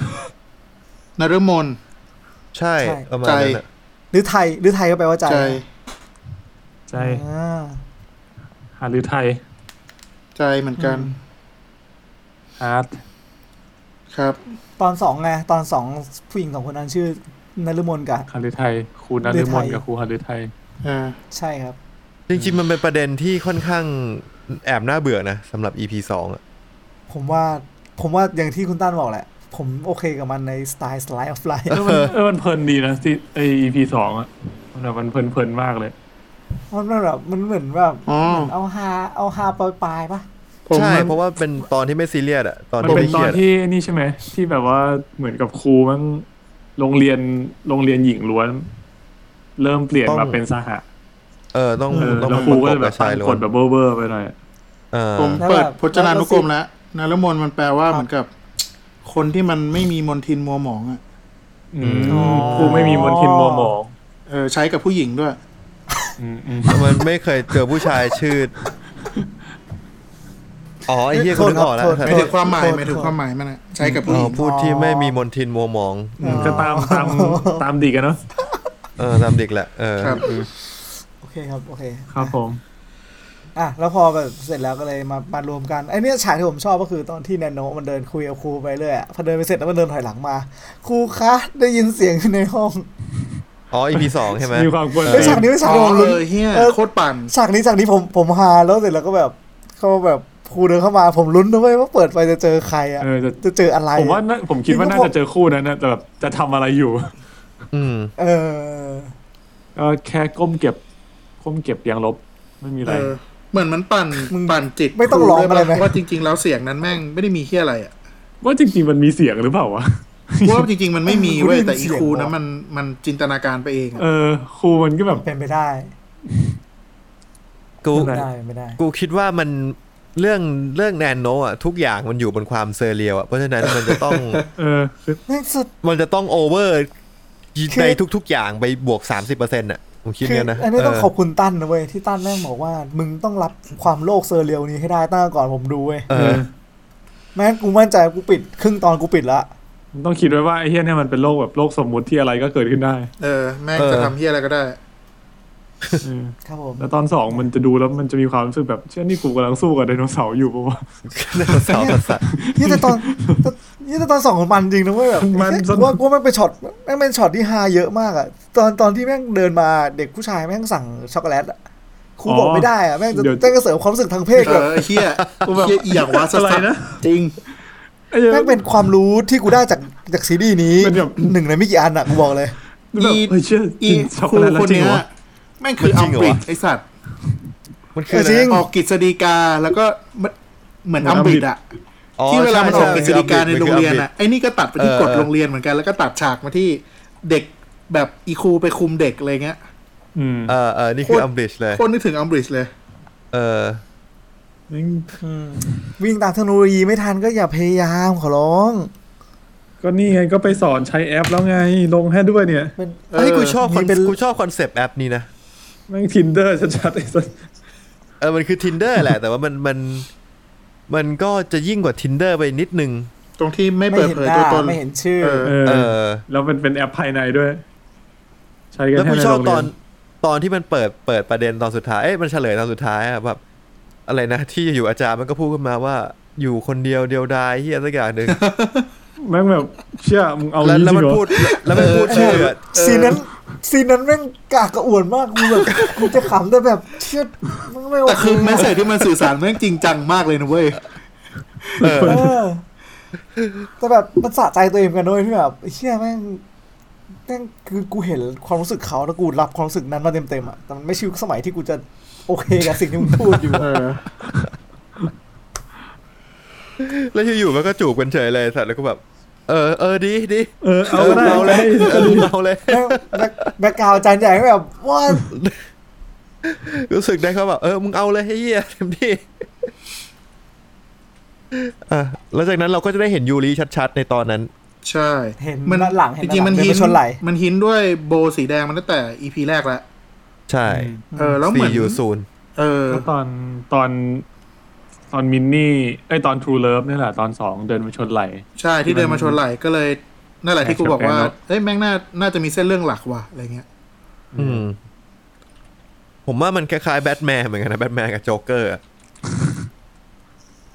โจ๊กเกอร์มั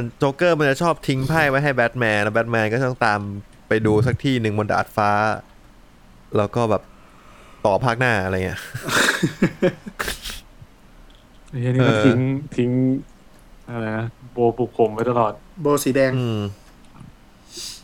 งั้นคือยูริกับแนนโนะยังไม่ได้ร่วมมือกันเลยจน EP 5ใช่ไหมคือจะเรียกว่ามันร่วมมือกันก็กูรู้สึกเหมือนมันขัดแข้งขัดขาคืออย่าง EP 3เป็นฝีมือใครฝีมือแนนโนะถูกไหมแนนโนะ EP 3น่าจะแนนโนะตอนท้ายฝีมือยูริไม่เหรอแต่ยูริมันมาตอนท้ายไงมาเหมือนมาจัดการที่โรงพยาบาลเหมือนมาเปิดตัวอะไรเงี้ยน่าจะปูประมาณว่ากูเฝ้าดูมึงมาสักพักแล้วก็ได้เวลากูออกโรงแล้วว่ะไม่ถูกใจอะไรเงี้ยไม่ทันใจได้เวลากูออกโรงแล้วว่ะก็เลยเข้ามาจัดการชื่ออะไรนะมินนี่ซะเลย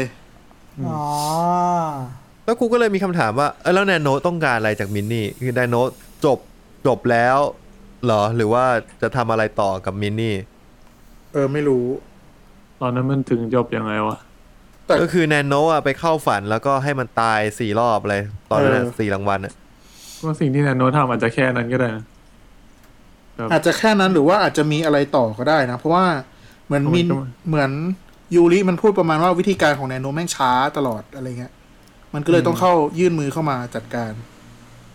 นั่นก็คือแนนโนะมันไม่ได้จำเป็นต้องเอาถึงตายป่ะแต่มินนี่จะเป็นคนที่อยากได้ถึงตายใช่นั่นคือแอปโพลที่ต่างกันแต่ยูริแค่นั้นมันก็แต่จริงๆแค่นั้นมันก็โอเคแล้วป่ะไปถึงเหมือนทำให้แบบตายทั้งเป็นตายทั้งเป็นอันเนี้ยมันมีทฤษฎีที่ผมประทับใจเว้ยนั่นคือแนนโนะมันเป็นซาตานใช่ไหมเป็นลูกสาวซาตานแล้วก็ยูริได้รับการถ่ายเลือดเข้ามาในตอนที่4ใช่แล้วพอเสร็จแล้วเขามันก็เลยมองว่าจริงๆเหมือนแบบมินนี่เป็นแค่เป็นลูกครึ่งเป็นปีศาจเฉยๆเป็นลูกครึ่งไม่ใช่เป็นแค่ปีศาจยูริใช่ไหมยูริใช่ เพราะว่าแนโนะเป็นซาตานคือราชาของปีศาจทั้งปวงถูกป่ะดังนั้นแนโนะจะพูดแดกดันยูริขนาดไหนก็ได้เพราะว่ายูริมันเป็นแค่ปีศาจธรรมดาเป็นลูกกระจอกอีกทีนึงแล้วก็เสร็จแล้วเนี่ยอย่างที่เห็นอะไม่ว่ายังไงยูริก็จะแบบมาเข้ามาอะไรเงี้ยก็จะได้ยินคำว่าอย่างที่แนโนะพูดว่าอะไรนะการนี่การทำของเธอมันแบบโลคลาสจังเลยนะใช่ไหมแค่รู้สึกว่าคือตลอดมาตั้งกับใช้คำว่าอะไรดีวะในอาดัมกับเอวาซาตานมันอยู่ในรูปแบบของให้ทางเลือกอ่ะไม่จะบังคับไม่ได้ขู่เข็นไม่ได้ครอบงำอ่ะแต่เอามาให้เลือกอ่ะดังนั้นในโน้ตมันจะแค่แบบใช่มันก็มีทางได้อยู่นะมันก็มีทางแก้อยู่นะที่สิ่งที่คุณต้องการมันก็พอจะเป็นไปได้อยู่นะก็จะแต่คุณมั่นใจจริงๆใช่ไหมมันเป็นรูปแบบของแนโนของซาตานใช่แต่อย่างปีศาจเนี่ยมันจะแบบครอบงำโจมตีอะไรพวกนี้ไงเฮ้ยกันใช่เลยนะเพราะว่าแอปโพสมันอย่างนี้มันชัดเจนเลยคือแนโนมันจะปั่นก็จริงแต่ว่ามันก็จะดูเหมือนมีออปชันในการที่ถ้ามันยื่นมือเข้ามาช่วยคือมันจะมีทางเลือกให้มึงแต่ว่าทางเลือกที่มันเสนอก็จะค่อนข้างวัดใจแต่ว่ามีอายุรินี่คือมันจะมาหามึงแล้วมันก็จะแบบว่าเฮ้ยมึงทำสิ่งนี้เว้ยเสร็จแล้วมันก็จะหลอกฆ่ามึงตามหลังไม่มีคลาสเลยนะจริงครับส่วนตอนที่เป็นยูริก็คือเหมือนมันย้อนถอยหลังกลับไปหน่อยนึงใช่ไหมกำเนิดยูริไอตอนที่4ของยูริเนี่ยกูสงสัยแตงกวามันทำไมวะแตงกวาไหนวะเด็กผู้หญิงที่ที่มันตักแตงกวามาให้ในจานใช่ไหมแบบเธอกินแตงกวาไหมแล้วบอกว่าฉันยังไม่กินเอามาที่ว่าจานฉันก็ได้นะมันก็ส่งให้มันไม่ได้ส่งแบบดีไงมันส่งแบบเหมือนว่าโยนให้เทใส่มันเหมือนเป็นของเหลือไงกูไม่กินนะเอามึงเอาไปแดกสิเฮ้ยกูก็มหาลัยกูกินแตงกวาเพื่อนคนละแบบว่าของมึงอะเป็นแอปโพสแบบมึงจะไปแยกเขามาแดกมึงไม่แดกกูแดกนะไอสัตว์เป็นอย่างนั้นรอไม่มีหรอกเพื่อนบอกเฮ้ยมีผู้หญิงบางคนก็ไม่กินแบบเฮ้ยไม่กินผักอ่ะมาดิมันก็ไม่ได้โยนให้กูดีนะกูว่าไม่แต่อันนี้ก็คือแบบว่ามึงจะต้องรองรับทุกอย่างโดยที่มึงก็ไม่ได้สนว่ามึงว่ามันก็ไม่ได้สนว่ามึงชอบใจหรือไม่มันไม่ได้รู้ด้วยซ้ำว่ายูริไม่ชอบแดกแตงกวาป่ะวะกูแค่แบบเที่ยงแตงกวาแต่ยูริต้องจำยอมแดกแตงกวาครับว่าแอปโพสของยูริก็ดีนะหาตังค์เฉยกูแค่มาหาตังค์จากไอ้พวกนี้เฉยผมชอบ EP นี้ตรงมันพลิกไปพลิกมาเว้ยมันทำให้เรารู้สึกว่ายูริไอ้เหี้ยแม่งก็คือแนโนเวอร์ชั่นคนนี่แหละไอ้เหี้ยพอกันเผลอหนักกว่าอีกไอ้สัตว์เพียงแค่มันไม่มีคนแล้วเสือกตายได้คือเหมือนจะเป็นผู้ถูกกระทำแต่ว่าสุดท้ายแล้วพอมึงมีโอกาสมึงก็กระทำเขาเหมือนกันอ่ะใช่ขอมึงแค่แบบรอเวลาที่จะเอาคืนเฉยๆอ่ะแล้วมันก็หลอกแนโนมาเป็นเครื่องมือมันได้อะนึกออกป่ะหลอกแนโนมาเป็นเครื่องมืออ่ะไอ้เหี้ยซึ่งไม่มีใครทำได้นะเว้ยระดับแนโนยังพลาดเลยจะเรียกว่าพลาดสรุปแนโนโดนหลอกจะรู้อยู่แล้วไม่รู้อ่ะแต่ว่ามันเหมือนว่าแนโนอ่ะถูกไอยูริเอามาใช้เป็นเครื่องมือในการทำตามแผนให้สำเร็จคือแต่พอสิ่งที่มันเกิดขึ้นกับยูริตอนจบก็แค่รู้สึกแบบจริงๆแนโนมันก็แบบแนโนมันก็สำเร็จของมันอ่ะแต่คือสิ่งที่แนโนไม่ได้ตั้งใจไม่เพราะตอนจบอะแนโนมันขึ้นมาแล้วบอกว่าถ้าเธอฉลาดจริงๆอ่ะมันคงน่าสนุกกว่านี้ก็คือมันคือกูว่าจริงๆแล้วแนโนไม่ได้ตั้งใจสร้างยูริขึ้นมาหรอกแต่ว่าเมื่อถึงตอนนั้นแล้วอ่ะแนโนแม่งรู้แล้วว่าโอเคยังไงกูก็สร้างมันขึ้นมาแล้วมันก็เลยพูดประโยคนั้นไม่แนโนไม่รู้หรือเปล่ารู้เพราะว่าตอนลุกขึ้นมาเลือดมันหยดลงน้ำแล้วยูริอ่ะปากจุ่มหัวจุ่มน้ำอยู่แต่ไม่รู้ไงว่ามันแบบมันรู้ตั้งแต่ตอนนั้นหรือว่ากูว่าน่าจะรู้ตั้งแต่ตอนนั้นแต่อีประเด็นเลือดเข้าปากเนี่ยแม่งยังพูดยากมากเพราะว่ามันมีตอนที่แนโนโดนเสาชาติเสาตรงชาติแล้วคนนั้นกินไอติมแล้วเลือดมันตกลงน้ำไอติมแล้วมีคนกินแต่คนนั้นไม่เห็นจะมีประเด็นเลยอาจจะยังไม่มีหรือเปล่า เป็นซอมบี้เพราะเป็นผู้ชายเนี่ยไม่เพราะเฮียนั่นยังไม่ตายเว้ยมันไม่ได้กลับมาเกิดใหม่เฮ้ยไม่แต่ EP สุดท้ายก็ยังไม่ตายนะที่เอาเลือดไปป้ายแต่ก็ยังไม่รู้ว่าเป็นอาจจะแบบป้ายเฉยไม่มีลิฟต์แถวนั้นไม่มีลิปสติกอ๋อรอบหน้ามึงไปกับแฟนมึงกรีดเลือดเลยนะเพชรให้เธอปากไม่แดงเลยอ๋อมีประเด็นนี้อันนี้ผมชอบก็คือตอนที่4อ่ะมันมีพูดถึงราคาอิสรภาพเว้ยก็คือตอนที่ผู้หญิง2คนนั้นอ่ะเขาแบบว่าขอเหอะอะไรเงี้ยแล้วราคาอิสรภาพมึงราคาแค่นี้เหรอวะแล้วพอมาถึงตอน5มันมีตอนที่แบบพอขึ้นรถข้างหลังอ่ะ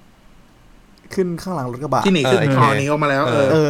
แล้วเสร็จแล้วมันก็แบบทำหน้าแบบโอ้นี่มันอิสรภาพอ่ะไอ้เชี่ยตอนนั้นกูเดาเลยว่าไอสัตว์กลับไปที่เดิมแน่นอนแน่นอนอยู่แล้วไอ้เงี้ยแต่คือในใจผมก็รู้สึกว่าพอตอน4พูดถึงราคาอิสรภาพตอนที่5แม่งได้เห็นว่ามึงได้รับอิสรภาพปลอมๆแม่งต้องตบกูดีเหมือนกันตบตอน5แม่งการเชื่อมโยงของตอน5แม่งดาร์กจริงดาร์กสัตว์คือตอน5มันมีเมสเสจแค่ตอนแรกอย่างที่บอกช่วงแรกอ่ะมันทำไอ้เหี้ยแล้วคือพอจริงพอกูดูแล้วกูไปนึกไปย้อนตรงจุดหนึ่งไว้ที่แม่งมันมีประเด็นเรื่องที่พอมีคนนึงไม่เห็นด้วยอ่ะแล้วมันไม่ทำอะไรคนนั้นเว้ยมันไปลงโทษคนอื่นๆที่เหลืออยู่เพื่อทำให้คนที่เหลืออยู่อ่ะรู้สึกเกลียดคนนั้นทั้งที่คนนั้นไม่ได้ผิดที่อะไรเลยเว้ยมึงนึกออกไหมคือกูนึกย้อนไปสมัยเราทำเชียร์เราแม่งแบบมันเป็นเนี้ยทำไมตอนนั้นเราแม่งเฮี้ยได้ขนาดนี้วะกูขออนุญาตช่วยเพื่อนนะเว้ยแต่มึงทำเพราะอะไรเพราะบทที่มึงต้องทำปะใช่กูอ่ะเกลียดการเชียร์มาตั้งแต่แรกแล้วกูก็คิดว่าพอเจอตอนรับน้องอ่ะมันก็เหมือนว่าแบบไหนดูดิมึงจะเล่นอะไรกูคาดหวังแต่ปรากฏว่าคือมึงไปมันไปในมุมที่ว่าแนนโนแม่งเล่นในแง่ที่ว่าขยี้ซ้ำลงไปอีกซึ่งก็เลยแบบไม่นำพามันไม่เกิดอะไรขึ้นอ่ะตอนเนี้ยก็ได้เห็นแค่ว่าคอนฟลิกต์ของยูริกับแนนโนมันต่างกันแค่แหละนั่นแหละคือ EP 5ที่กูรู้สึกว่าเราได้รับแค่นั้นตั้มอยากพูดอะไรเกี่ยวกับการเชียร์ต่อไหมฮะคือจะบอกว่าเชียร์คณะเรามันก็ไม่ได้โหดคือคนนอกเขาไม่รู้ไงคนฟังไม่รู้ก็จะขยายความหน่อยว่าเชียร์คณะเรามันไม่ได้โหดมันไม่ได้โซตัสเหมือนที่ออกข่าวหรือที่อะไรคือมันซอฟต์มากๆแล้วแต่ว่ากิจกรรมบางอย่างที่เขาที่รุ่นพี่ที่พวกผมคิดจะเอามาสร้างความสามัคคีมันใช้ศัพท์ Twitter คือมันบ้งอ่ะมันไอ้บ้งแปลว่าเหี้ยอะไรนะคือมันว่าบ้งแม่งคำเชื่อบัญญัติยากว่ะมันไม่ใช่อ่ะมันไม่ใช่อ่ะไอ้เหี้ยมันเป็นอะไรที่แบบมึงคิดไปได้ยังไงวะมึงคิดแบบนั้นไปได้ยังไงวะอะไรเงี้ยซึ่งณตอนนั้นน่ะกูไม่รู้อะไรเหมือนกันสังคมหล่อหลอมมันทำให้แบบเรายึดมั่นบูชาการทำเชียร์อะไรเงี้ยซึ่งคือข้อเสียข้อที่มันเลวร้ายมันก็มีเยอะเหมือนกันแล้วผลสำฤทธิ์คือถามว่ามันได้ผลลัพธ์อย่างที่เราต้องการไหมมันได้แต่มันไม่ได้กับทุกคนอ่ะจริงแต่ตอนที่ผมดูอ่ะสิ่งที่ผมคิดอ่ะผมไม่ได้มองถึงเราเป็นตัวรุ่นพี่เลยว่ะผมมองเป็นแบบตอนเราเป็นเด็กเข้ามาทั้งที่เรามีจำนวนคนเยอะกว่าด้วยซ้ำอ่ะทำไมเราไม่ทั้งที่เห็นลุมกระทืบรุ่นพี่ข้างหน้าเราสัก 4-5 คนนั้นไปเลยคือสิ่งที่มันชัดเจนที่สุดคือตอนที่รุ่นพี่บอกว่าเนี่ยมึงปิดตาแล้วเอาค้อนทุบอ่ะแล้วพอคนแรกเริ่มทุบอ่ะแนวโน้มก็ขำเว้ยซึ่งประเด็นเนี้ยมันทำให้ผมรู้สึกเลยนะว่าทำไมมึงต้องทำวะเข้าใจปะคือทุกอย่างเนี่ยมันเป็นไปได้ไม่ใช่แค่รุ่นพี่อย่างเดียวเว้ยรุ่นน้องทำไมมึงต้องทำอ่ะพวกมึงทุกคนก็ไม่ได้มีใครอยากทำปะใช่ไม่มีใครอยากทำมันไม่ได้ดำเนินได้เพราะรุ่นพี่อย่างเดียวเว้ยมันตบมือข้างเดียวไม่ได้มันคือระบบอำนาจนิยมมึงแล้วพอแนโนพอคุยคนแรกมันเริ่มตีปุ๊บอะแนโนมันค่อยเริ่มขำเว้ยในความรู้สึกกูมันกลายเป็นว่ามันขำที่แบบน่าเศร้าอะท้ายแล้วพวกมึงก็ทำอยู่ดีอะ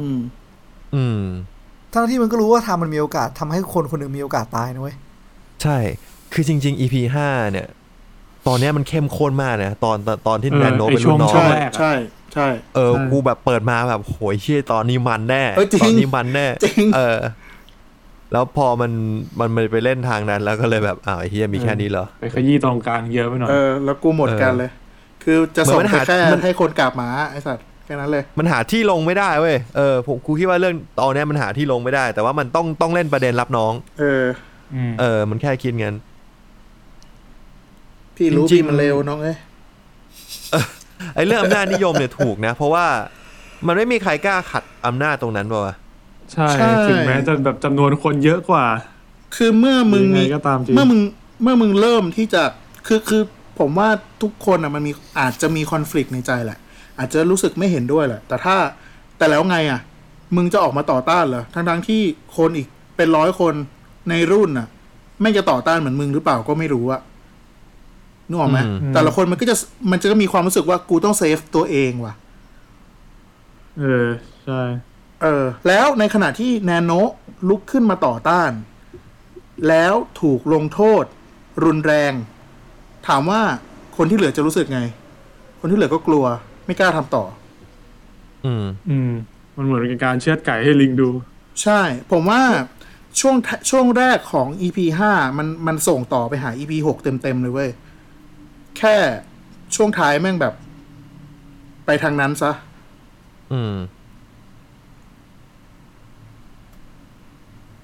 จริง EP 5มันน่าจบแค่ประมาณ20 นาทีมันน่าจะตัดบางที่มันขยี้ตอนท้ายออกไปบ้างมันจะพีคตรงที่มันไปไอ้เหี้ยนั่นลาออกไปแล้วก็ไปเรียนโรงเรียนใหม่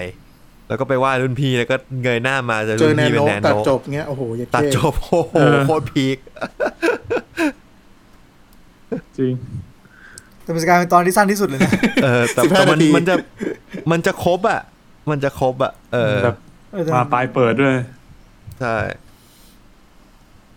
ก็อาจจะส่งมาต่อถึงตอน6 Liberation ที่เป็นขาวดำทั้งตอนเลยแล้วก็มีตอน6ผมดูไป2รอบตอน6 Animal Farm นะตอน6ดีนะผมไม่รู้ Animal Farm เป็นยังไงไม่เคยอ่านแต่ผมรู้สึกว่าตอน6แม่งดีมากดีในลักษณะที่ไปดูอีกรอบนึงผมว่าตอน6เนี่ย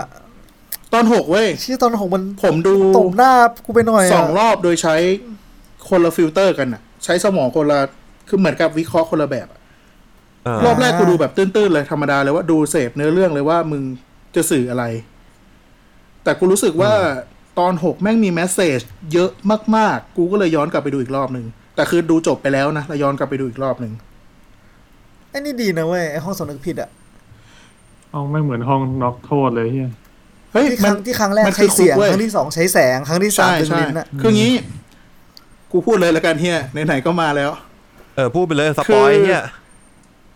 มันเริ่มจากทำให้สิ่งที่ทำให้กูสนใจมันเริ่มตั้งแต่เปิดเรื่องมาเลยเว้ยเปิดเรื่องเป็นภาพสีสเกลน่าจะเป็น21:9ปกติในยุคปัจจุบันใช่แล้วชื่อโรงเรียนคือพันธนวิทยาแนโนเปิดประตูเข้าไปปั๊บสีกลายเป็นสีเทาสเกลเปลี่ยนจาก21:9น่าจะกลายเป็น3:4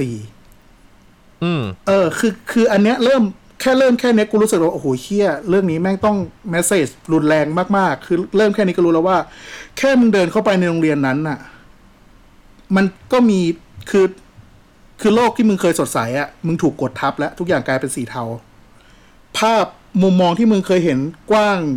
งไกลแม่งถูกบีบเข้ามาถูกกรอบแม่งตีกรอบเข้ามาทำให้สเกล21:9แม่งกลายเป็น3:4ก็จะรู้สึกอึดอัดทันทีแค่สเกลลดใช่แล้วอย่างที่ตั้นชมว่าอะไรนะมันเขาเล่นเรื่องสีเรื่องอะไรเงี้ยได้ดีคือผมว่าแม่งทุกอันที่แม่งเล่นคือแมสเสจหมดเลยคือทุกคนอยู่ในโรงเรียนนั้นกลายเป็นสีเทาถูกอำนาจกดทับถูกกฎโรงเรียน427ข้อที่เขียนขึ้นมาบอกว่ามึงต้องอยู่ในกฎนี้นะ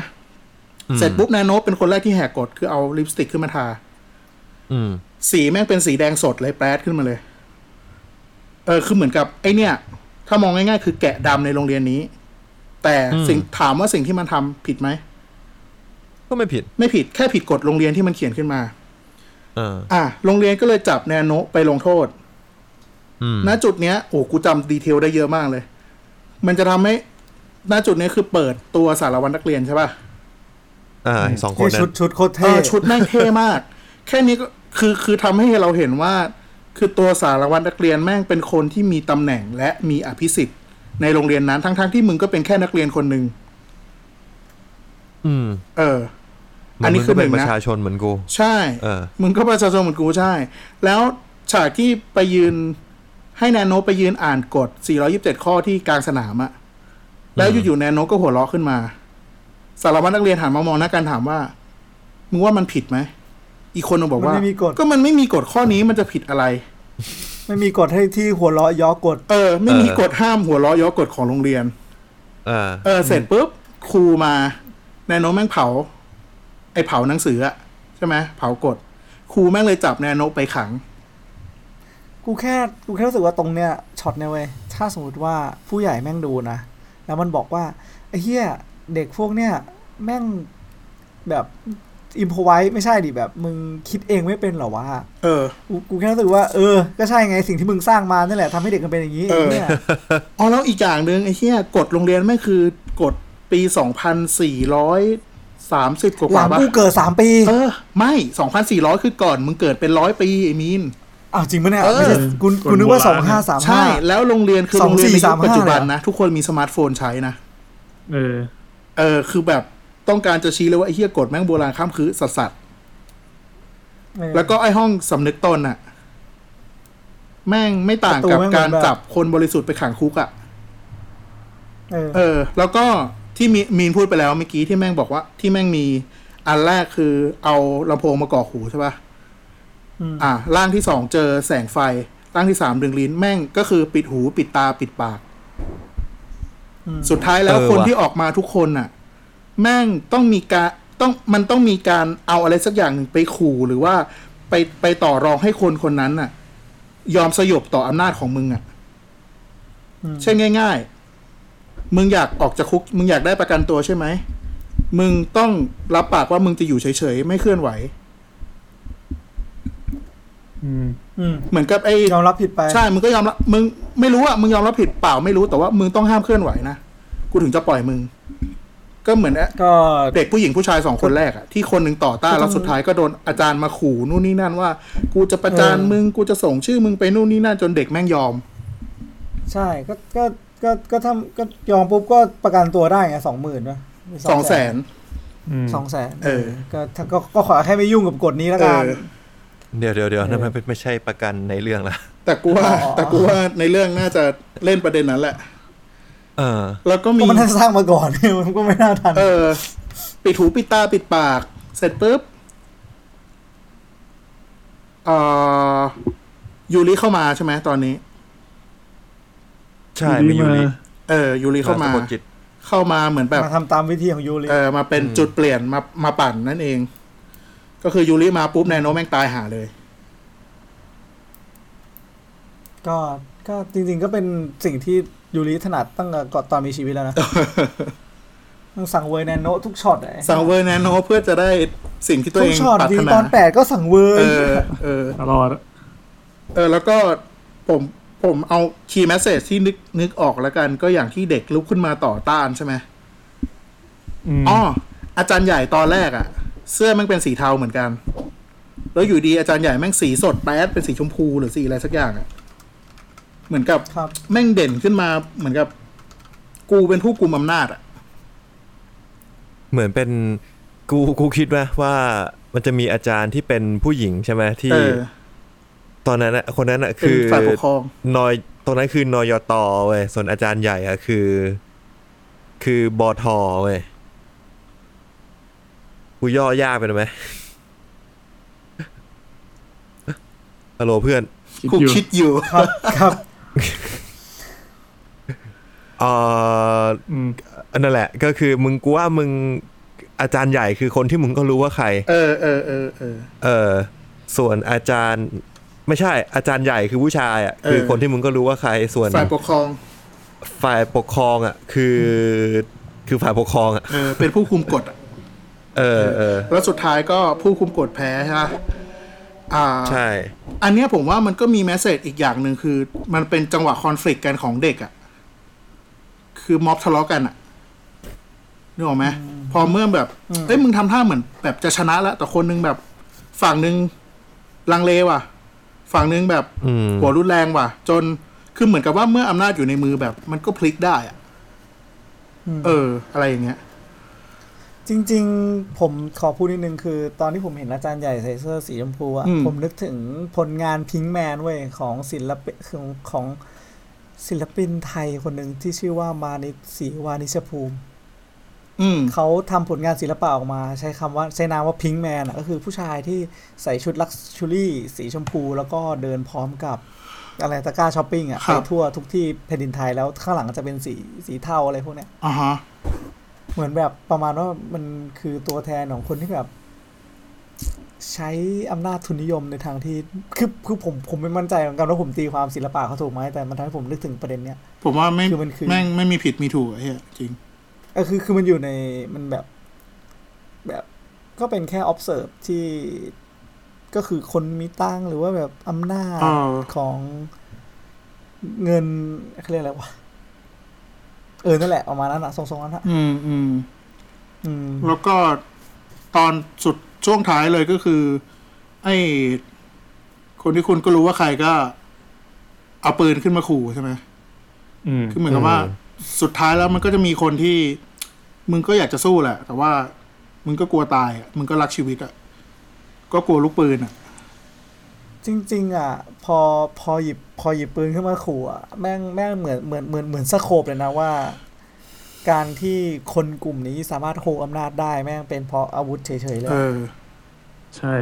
ช่แล้วสุดท้ายคือคนกลุ่มนี้แม่งแพ้เพราะอะไรเพราะความจริงเพราะมือถือไลฟ์ Facebook หรืออะไรสักอย่างว่ามันก็เป็นอาวุธของเด็กในยุคนี้เหมือนกันนะที่จะทำได้อะสุดท้ายแม่งก็แพ้เพราะความจริงอะไรเงี้ย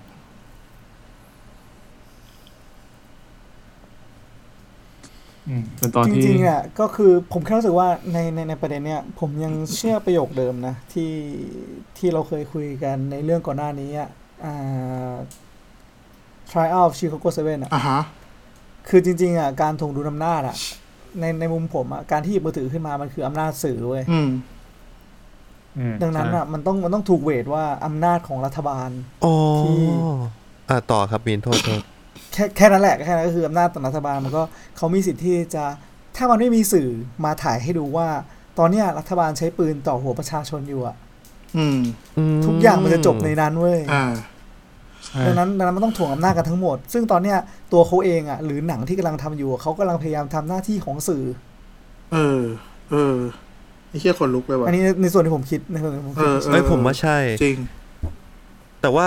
ที่ impact เลยคือตอนที่นักเรียนชนะแล้วก็ตามแต่ว่าจริงแต่ว่าตอนเดินออกจากนอกโรงเรียนแล้วพบว่ามันยังเป็นขาวดำอยู่คือโลกมันกว้างขึ้นแต่สุดท้ายแม่ก็ยังเป็นขาวดำอยู่ตรงเนี้ยผมชอบนะที่มันไม่กลับเป็นสีอะแต่ผมแค่คุณแค่คิดว่ามันจะสื่อความยังไงวะว่าทำไมมันถึงยังเป็นขาวดำอยู่มุมผมอะผมคิดว่าสุดท้ายแล้วอะเมื่อคุณหลุดจากระบอบอะไรออกมาสักอย่างหนึ่งอะมันก็ยังมีบางสิ่งบางอย่างที่กดทับคุณอยู่ดีอะคือนี่คือมันจะตีความนะสมมติว่ามันมองว่าเป็นประเทศไทยการที่มึงออกมานอกรั้วคือมึงออกนอกประเทศแล้วนะผมกำลังคิดว่าคือออกนอกกาลาเฉยใช่ออกนอกกาลาก็คือคุณชนะคุณอาจจะจัดการไอ้ผู้นำนั้นได้แล้วคุณก็เปิดโลกออกมาเจอสิ่งใหม่ที่คุณคิดว่ามันน่าจะเป็นโลกที่สดใสอะไรเงี้ยแต่สุดท้ายแล้วมันก็อาจจะยังมีอะไรบางอย่างที่กดทับคุณอยู่ดีอ่ะคือมุมมองคุณกว้างขึ้นจริงสเกลมันเปลี่ยนจริงแต่ว่าคุณก็ยังไม่หลุดจากเรียกว่าอะไรวะเรื่องเดิมๆอย่างเงี้ยมันก็ยังมีบางสิ่งบางอย่างที่คือในสังคมมนุษย์อ่ะมันก็ยังมีบางสิ่งบางอย่างที่คุณไม่ได้ฟรี 100% อ่ะ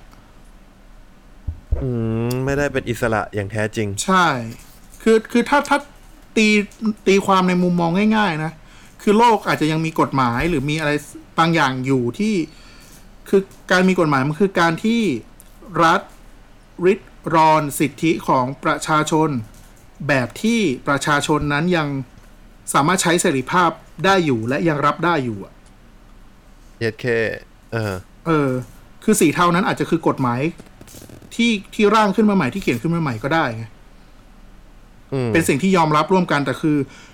คือคุณหลุดออกมาจากกรอบแล้วคุณเปิดโลกแล้วสายตาคุณกว้างไกลแล้ว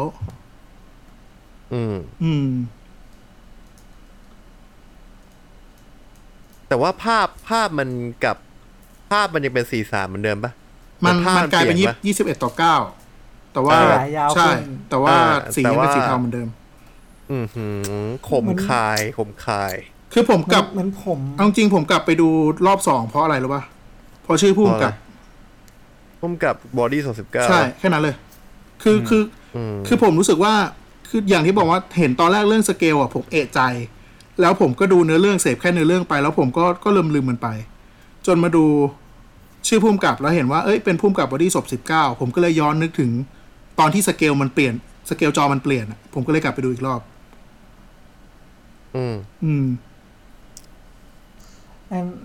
ตอนนั้นอะที่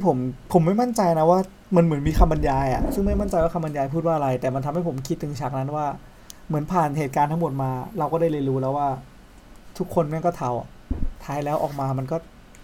ก็เหมือนเราคิดว่าข้างนอกอะมันจะสว่างสดใสอะที่แนโนพูดตอนท้ายใช่ไหมแนโนพูดตอนท้ายทุกคนมันก็เทากันทั้งนั้นก็เลยคิดว่านะอาจจะตรงไปตรงมาอย่างนี้ก็ได้แต่ที่ประทับใจอันนึงก็คือที่มันเอายูริไปทิ้งไว้กับพวกนั้นทุกคนแล้วใช้คำว่ากินกันอ่ะใช่ป่ะอารมณ์นั้นอ่ะซึ่งในความหมายทางการเมืองก็คือแบบมันก็น่าจะเป็นแบบมึงเอาคนนี้มาแฉถูกป่ะท้ายแล้วมึงก็แบบกินกันเองอ่ะเนี่ยแต่ตอนแรกมึงก็เป็นคณะรัฐบาลตอนมีอำนาจทุกอย่างมันก็โอเคแต่พอมึงไม่มีอำนาจแล้วมึงก็ต้องกินกันเองอ่ะจนเหลือแค่คนไม่กี่คนที่รอดออกมาในยุคสมัยนั้นอ่ะซึ่งก็คือยูริที่แม่งรอดออกมาได้เลือดท่วมตัวด้วยสัตว์ใช่แล้วที่แนโนมันแยกร่างได้นี่มึงคิดว่ามันมีประเด็นอะไรไหมก็มีตั้งแต่ภาค2ตอน2ป่ะภาคแรกก็แยกร่างได้นะใช่คือ Netflix แม่งเฉลยแล้วเว้ยมันมีคอนเทนต์ใน YouTube อันนึงที่แบบ13สิ่งที่คุณยังไม่รู้เกี่ยวกับแนโนอะไรเงี้ยอันนั้นผมก็ดูใน YouTube ข้อหนึ่งก็บอกว่าแนโนแยกร่างได้กูก็เลยอ้าวแค่นี้เองเหรอไอ้สัตว์ตอนไม่ได้คิดอะไรนะก็คิดว่ามันเป็นพลังอย่างนึงของแนโนไม่ได้มีแมสเสจอะไรใช่ไหมมันแค่ก็เลยคิดว่าไม่น่าจะมีโอเคก็ได้อาจจะไม่ต้องแฝงทุกอย่างเป็นแมสเสจก็ได้สัตว์นี่ฟังมาแล้วผมอยากจะดูอีกรอบนั้นเนี่ยผมว่าคุณเลือกดูแค่บางตอนก็ได้ผมว่าเลือกดูได้แล้วแบบคุณอยากดูซ้ำก็ได้อีกรอบนึง EP 6ก็ดีคุณตั้นไทยแล้วคุณก็ชอบ Justice is Grey ใช่ไหมไม่ดูได้สัตว์ Justice is Grey 4 ชั่วโมงไอ้เหี้ยดูแล้วตาบอดสีหมดไอ้สัตว์ผมไม่ดูปูมา EP 7ที่ถ้าจะเป็น EP ที่ถูกตั้งคำถามอ๋อใช่ไอ้เหี้ยมันมีประโยคนึงอันนี้ดีใน E2 ใน E6S2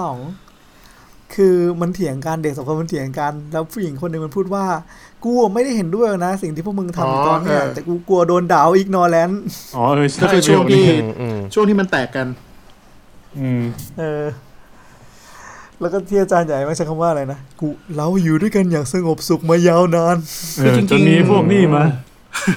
ทำไมเลยสงบสุขของเราเชื่อไม่ใช่เลยพยายามจะโยนคนกลุ่มนี้ไปเป็นฝั่งตรงข้ามอ่ะคือแบบแม่งเอาโยนใส่หน้ากูจริงๆเนี่ยแบบถ้ามึงไม่เคยรู้มึงก็รู้ซะนะว่ากูตั้งใจจะทำอะไรคือตรงนี้มันเหมือนกับมันเป็นเหมือนกับคือจริงๆมันคือคอนเซปต์ของประชาธิปไตยกับเผด็จการเลยนะฝั่งนึงคือมันมีอุดมการร่วมกันเว้ยแต่ว่ามึงไม่ได้เห็นด้วยกับทุกสิ่งอ่ะ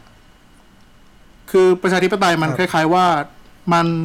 มันมีคำพูดที่เท่ๆอยู่เรียกว่าอะไรวะแสวงจุดร่วมสงวนจุดต่างอ่ะแต่ว่าฝั่งเผด็จการคือทุกคนมันต้องคิดเหมือนกันทุกคนมันต้องอยู่ในกรอบเดียวกันอะไรแบบเนี้ยใช่ ดังนั้นมันก็เลยทำให้เห็นว่าถึงแม้ไอ้เด็กที่มันลุกขึ้นมาประท้วงมันจะแตกคอกันแต่สุดท้ายแล้วมัน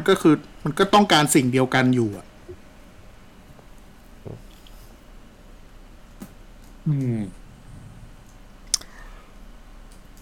ไอ้ตรงนั้นก็ดีนะที่ให้เด็กแก๊งหนึ่งไปจับกลุ่มเด็กอีกแก๊งหนึ่งอ่ะใครที่ตอนท้ายแล้วตอนท้ายหลังจากมีปืนแล้ว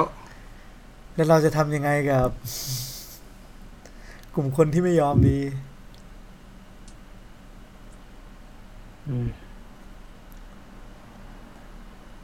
ตอนแรกผมนึกว่าจะไปถ่าย Animal Farm นะที่แบบว่าชนะแล้ว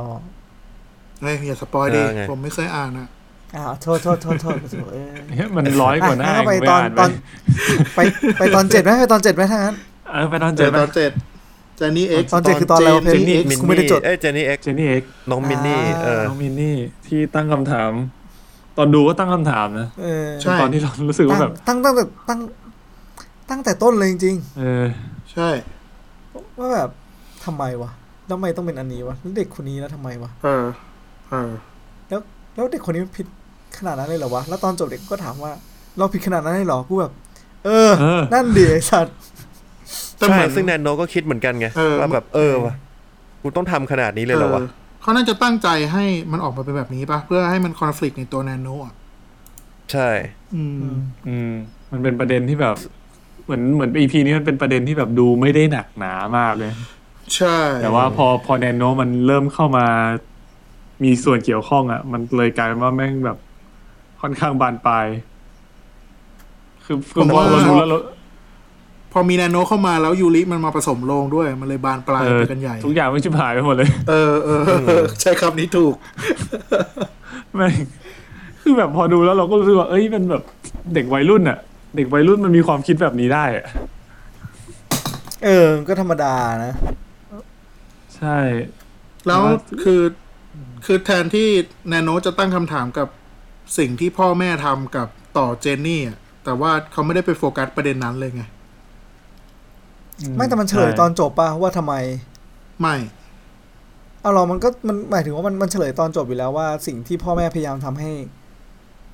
เจนนี่ก็เพราะว่าเนี่ยลูกเคยบอกว่าอยากดังนะลูกเคยแพ้คือเหมือนนี้นะลูกนู่นลูกนั่นลูกนี่ก็ไม่แต่ว่ามันไม่ได้ถามคำถามที่แท้จริงกับเจนนี่ไงมันถึงว่าสมมุติตอน4 ขวบมึงอยากดังตอนนี้มึงยังอยากดังเหมือนตอน4 ขวบอยู่เหรอลูกก็ต้องบอกป่ะวะหรือเราต้องมันอาจจะไม่ได้แล้วตอน4 ขวบกูพูดอะไรก็กูจำไม่เห็นได้เลยตอนที่มันเฉลยตรงนั้นน่ะมันไม่ใช่เอามาอธิบายสิ่งที่เจนนี่เจอแต่มันกลายเป็นว่าเอามาทับถมเจนนี่มากกว่าว่าสมน้ำหน้าแล้วความรู้สึกที่ตอนกูดูกูรู้สึกแบบนั้นน่ะเหมือนเอามาสมน้ำหน้าเจนนี่มากกว่าเหมือนแบบผมรู้สึกว่ามันเป็นเหตุผลที่ต่อมาเป็นยังไงล่ะมึงก็เสือกคิดแบบนี้เองนี่ก็สมควรแล้วที่มึงโดนอะไรเงี้ยผมแค่รู้สึกแบบมันเหมือนแบบแค่ย้อนกลับไปเฉยๆว่าเนี่ยสิ่งที่แบบเคยบอกว่าแม่ทำไม่อร่อยแต่ก็เพราะว่าลูกแพ้อันนี้หรือเปล่าแล้วก็ไปถึงประเด็นแบบทำไมถึงแบบอยากให้ปั้นแบบหน้าเงินจังทำไมถึงปั้นอยากให้ดังคือจริงๆผมก็รู้สึกว่ามันมีพ่อแม่หลายคนที่ยอมจ่ายงานปัจจุบันของเราเพื่อที่ทำลงทุนทำให้ลูกนะก็ใช่ก็มีนักกีฬาอะไรที่พ่อแม่ยอมออกจากงานแล้วเอาเงินทั้งหมดมาทุ่มเพื่อให้ลูกเป็นได้แล้วพอวันหนึ่งลูกเป็นแล้วผมว่าอันนี้แหละคือสิ่งที่ EP นี้มันจะสื่อเว้ยก็คือที่มึงกับกูมาทั้งเถียงกันเรื่องว่าสิ่งที่พ่อแม่ทำอ่ะแม่งรักลูกหรือแม่งเห็นแก่ตัวคือมันมีทั้งครอบครัวที่รักลูกแล้วก็ให้ลูกได้ทุกอย่างกับครอบครัวที่แม่งเห็นแก่ตัวมองลูกเป็นสมบัติของตัวเองคือตอนนี้ข่าวแม่งดังเต็มไปหมดแล้วผมรู้สึกว่าช่วงแรกเขาพยายามจะทำให้เห็นว่าลูกมันโดนพ่อแม่เห็นแก่ตัวใส่นะแต่ตอนจบมันทำให้ผมคิดไปอีกทางนึงว่าจริงๆพ่อแม่มันก็ทุ่มเทนะหรือเปล่าแต่มันก็มีคอนฟลิกต์อีกเหมือนกันว่ะที่แม่บอกว่าซื้อยอดไลค์ให้ลูกเพิ่มดีไหม นี่แต่ก็ไม่แน่ว่ะมันบางทีมัน emotional logical กับ emotional บางทีมันไม่ได้ไปทางเดียวกันใช่เหมือนอย่างที่มีนบอกว่าตั้งคำถามว่าทำไมลูกไม่บอกพ่อแม่อย่างเงี้ยผมก็สามารถตั้งคำถามในมุมมองกลับว่าทำไมพ่อแม่ไม่บอกลูกผมว่าอันเนี้ยผมขอเปลี่ยนใจแล้วไอ้เหี้ยไม่มีทางที่ลูกจะตั้งคำถามได้เพราะว่าลูกมันเติบโตแบบนั้นลูกมันมีทางตั้งคำถามใส่พ่อแม่ก่อนหรอกใช่ลูกมันแบบคืออย่างถ้าดูในเรื่องก็รู้แล้วว่าลูกมันจำไม่ได้ด้วยซ้ำว่ามันเคยพูดไว้อะจริงแล้วแบบมันก็กลายว่าแม่ต้องดับเบิลเช็คนะใช่ไหมแม่ดับเบิลเช็คว่ายังมีความสุขอยู่ไหมยังเลือกทางนี้อยู่ไหมใช่แล้วแบบเราคือถ้ารู้สึกว่ามันแบบรักหรือว่าใส่ใจลูกอ่ะไอ้ที่การกระทำที่ลูกทำทุกอย่างอ่ะมันดูแฮปปี้อะวะกับสิ่งที่พ่อแม่กำลังทำให้อยู่อ่ะไม่มันก็แบบว่ามันก็มีคอนฟ lict ทั้งสองมุมนะทั้งสองฝั่งก็จริงแต่ก็นั่นแหละมันก็ทำนอกจากจะคอนฟ lict เรื่องนี้ก็ยังคอนฟ lict ไปจนถึงที่เราต้องตั้งคำถามด้วยว่าการสิ่งที่มันเกิดขึ้นแบบเนี้ยมันผิดขนาดนั้นจริงเหรอวะเหมือนแบบไอ้ที่ตอนนั้นกูกำลังคิดอยู่เลยแล้วแบบน้องมินนี่เชื่อน้องคนเล่นแม่งชื่อน้องมินนี่เจนนี่ดิน้องมินนี่ที่เล่นเป็นเจนนี่ที่เล่นเป็นเจนนี่น้องมินนี่แสกกระสือใช่น้องมินนี่แต่มันเสือกมีน้องมินนี่สีสมด้วยไงนั่นแหละเหมือนกำลังคิดอยู่แล้วแบบเขาก็ถามออกมาแทนเราอะว่าแบบเนี่ยตอนแรกที่กูเล่นมุกไอ้เหี้ยเพชรท้องอะคือตอน1ไว้ EP 1ผู้หญิงคนนั้นมันเป็นชื่อเพชรผู้หญิงที่อุ้มท้องมันชื่อเพชรฉันลืมมาแล้วไอ้เหี้ยกูยิงไปไอ้เหี้ยเพชรเปลี่ยนเรื่องกูเลยไม่ที่กูเงียบเพราะว่ามึงจะสปอยหรือเปล่าวะอะไรเงี้ยโอ้ยเหี้ยคนท้องคนนึงไอ้เหี้ยแต่ไอ้เพชรเป็นผู้ชายไงกูกินคู่กินร่วมก็จริงนั่นแหละEP นี้ก็เป็น EP ที่ทำให้บิวไปถึง EP ต่อไปต่อเนื่องเลยล้วนตอนนี้ตอนท้าย EP นี้ตอนท้ายมันทำให้เห็นว่าพอยูริตั้งคำถามกับแนโนะใช่ไหมแล้วแผลที่คอของแนโนะมันเริ่มแดงขึ้นมาชัดขึ้นมาแล้วยูริมันก็พูดว่าแผลไม่หายอะไรวะพร้อมอะไรวะที่จะตายแล้วเหรออะไรอย่างงี้ปะสักอย่างหนึ่งอะประมาณว่าแนโนะแม่งก็ตายได้วะคือเหมือนกันเป็นว่าพอมันเริ่มเรียกว่าอะไรวะ question ในตัวมันเองอะพลังมันก็เสื่อมลงเงี้ยวะอะไรอย่างนั้นอะมันก็ตัดจบแล้วก็ไปขึ้น EP 8ต้องบอกว่ามันเป็นการกระทำเล็กๆสั้นๆที่ทำให้ EP 8 impact มากจนถึงวินาทีสุดท้ายEP 8มาเราก็จะยังเห็นแผลที่คอตั้งแต่แรกเลยผมยก EP 8ให้คุณมีนครับไม่มีอะไรครับเพราะ EP 8มึงชอบสุดไหมเหรอ Judgment มึงชอบสุดไหมเหรอ EP 8หรือต้านนี่หว่าต้านยกให้ต้านไม่ใช่ต้องยกให้ต้าน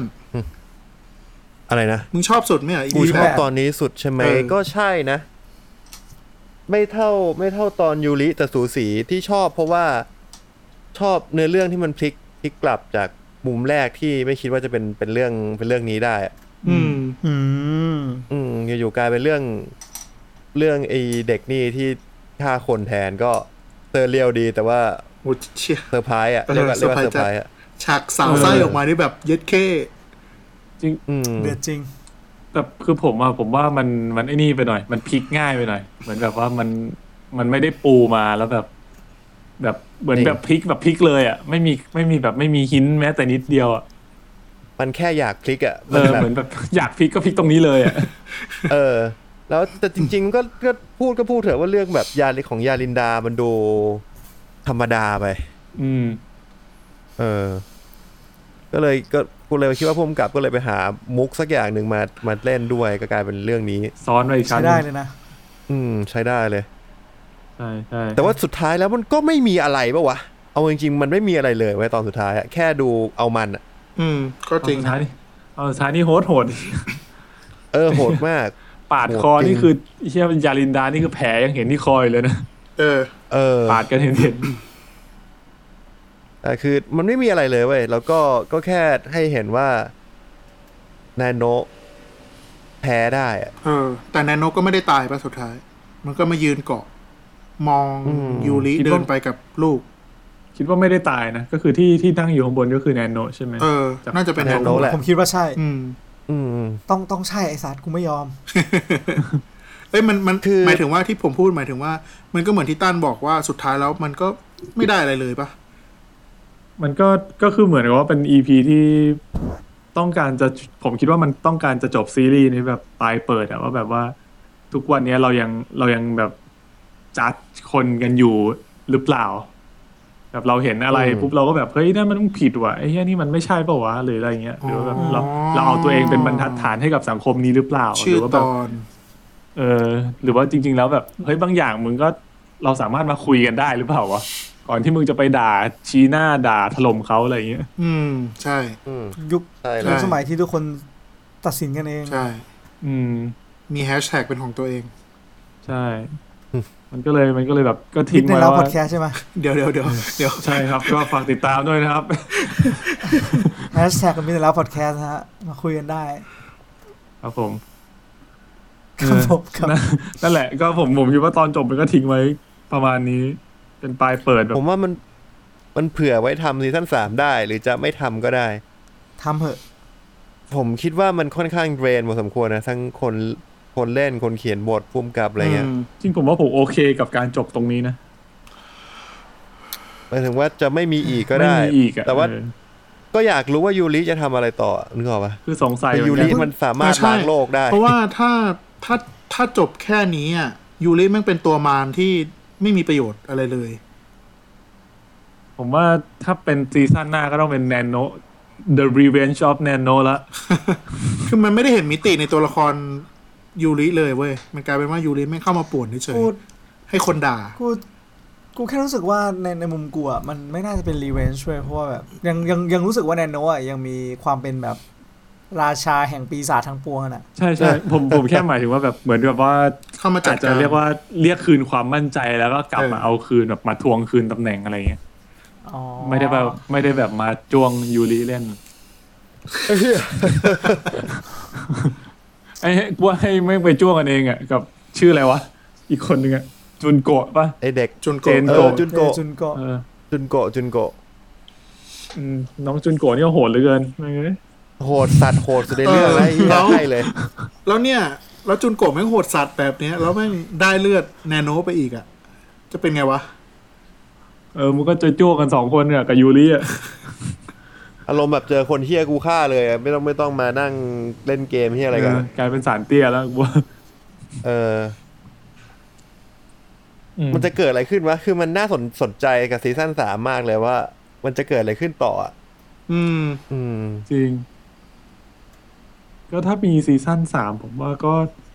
น่าจะเป็นเส้นเรื่องที่ต่อเนื่องกว่านี้อีกป่ะวะแล้วผมคิดแบบนั้นว่ะ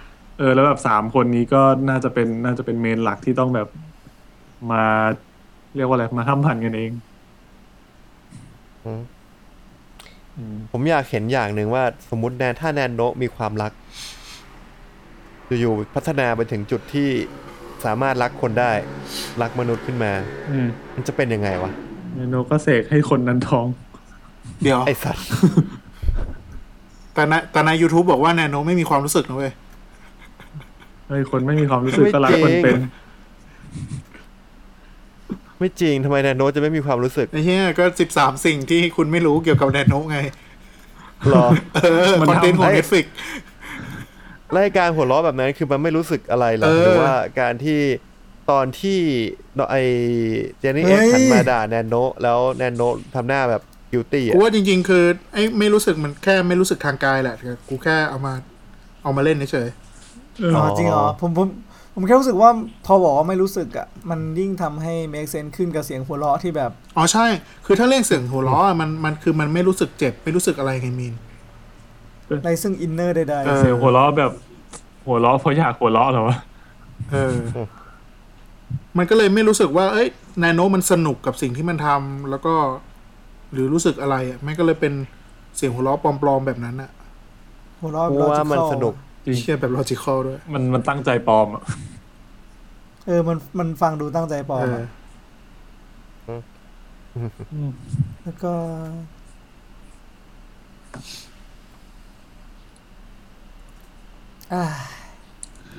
สิ่งที่ผมอยากรู้ในซีซั่น3เว้ยผมอยากรู้ว่าไอเด็กผู้ชายคนที่กินไอติมมันจะกลับมาไหมคนว่า คนที่กินเลือดนะว่ามันคนที่กินเลือดแนโนไปว่ะกูแค่คิดว่ามันเป็นแค่วิชวลเฉยๆผู้กำกับอาจจะไม่รู้ด้วยซ้ำว่าตอนต่อไปแม่งพลาดไอ้สัตว์ไม่มันอาจจะนี่ไงมันอาจจะเลียใช่แล้วมันก็ถุยทิ้งอ๋อเหรอไม่อันนั้นมันเป็นร่างจริงแนโนไงเลือดจากร่างจริงอันนี้เป็นเลือดจากร่าง 25% เชี่ยอะไรวะเนี่ยแผลเยี่ยๆตอนนั้นมันแยกร่างอยู่ไงความเข้มข้นมันเลยไม่ได้พลังอาจจะไม่ค่อยได้ส่งไม่ถึงง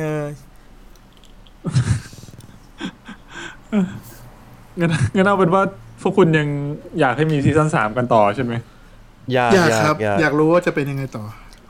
ผมยังเหลือซีซั่น1ครับผมแก้เหงาด้วยซีซั่น1ได้งั้นกูว่าซีซั่น1แม่งพอยิ่งพูดยิ่งย้อนเป็นนึกถึงซีซั่น1คิดว่าซีซั่น1มันตรึงกว่าผมอยากกลับไปดูซีซั่น1อ่ะอย่างตอนที่ผมชอบเงี้ยอย่างตอนผมว่าตอน Wonderwall ก็สนุกดีแล้วก็มีตอน Trap อ่ะตอน Trap ชอบมากไอตอนสุดท้ายก็มานะไอ Best Friend อ่ะ Best Friend จำไม่ค่อยได้แล้วว่ะผมจำได้แค่ตอนกำแพงในห้องน้ำไอตอนนั้นน่ะดีเพราะว่าน้องตัวหลิวเล่นผมเลยจำได้อ๋อโอเคอันเนี้ยคือผมอะได้ความคิดนี้มาจากตอนที่กลับไปดูซีซั่น1ตอน2นะผมว่าสงสัยอย่างหนึ่งว่าตอนเนี้ยมนุษย์เราส่วนใหญ่อะถ้าสมมติว่าเราพูดถึงประเด็นซีซั่น1ก็คือท้องใช่ไหมผู้หญิงมีเพศสัมพันธ์กับผู้ชายแล้วก็ท้องก็กลายเป็นว่าผู้หญิงอะจะรู้สึกว่าตัวเองอะโดนกดดันและสายตาทางสังคมนั่นไม่ดีถ้าอย่างนั้นแล้วก็มันจะมีที่แนนโนเคยบอกในซีซั่น1 EP 2ว่างั้นเราก็เป็น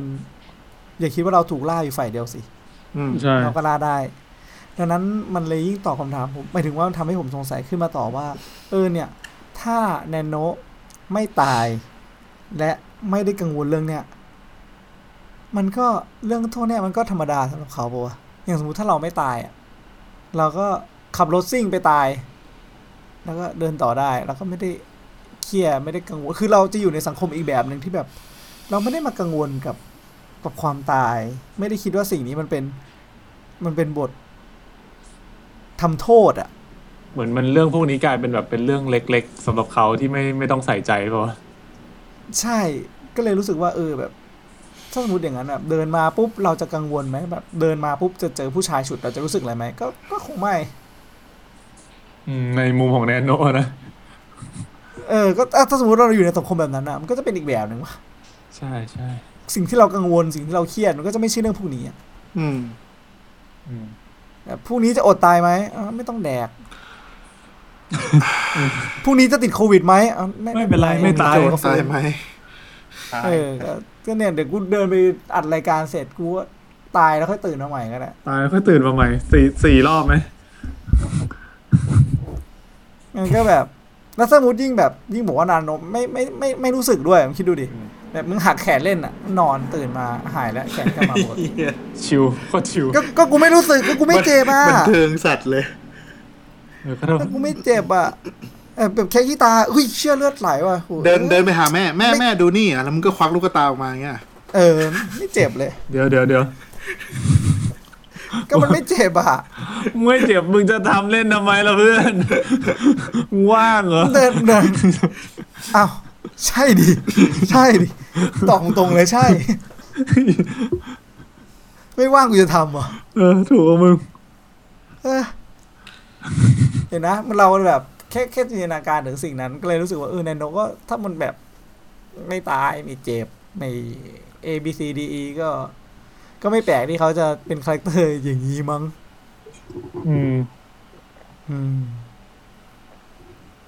ก็เลยอันเนี้ยจริงๆก็คือแบบจริงๆมันเป็นสิ่งที่ผมคิดในซีซั่นนี้ก็คือโอเคมันแบบมันสะท้อนออกมาได้ดีแล้วก็แนนโนมีส่วนในการแก้ปัญหาสังคมบางอย่างแต่มันก็ยิ่งสะท้อนให้เรารู้สึกว่าเรายังอยู่ถูกจำกัดอยู่ในกรอบของคำว่าฮีโร่อีกเหมือนเดิมอย่างที่แบบประเทศไทยเราก็ยังต้องการใครสักคนมาช่วยใครสักคนมาเปลี่ยนแปลงอะไรอย่างเงี้ยเรายังมองหาคนที่จะเป็นฮีโร่สักคนหนึ่งเสมอแบบก็ย้อนกลับไปอย่างแบบที่ไปคุยกันในเรื่องของรับน้องใช่ไหม เราก็ไม่ยืนขึ้นมาเพื่อสิทธิ์ของเราเองแล้วก็นั่งทำในสิ่งที่เรารู้มันผิดโดยการไปทุบเพื่อนแต่เราก็ยังมองหาคนที่จะมาช่วยที่จะเป็นฮีโร่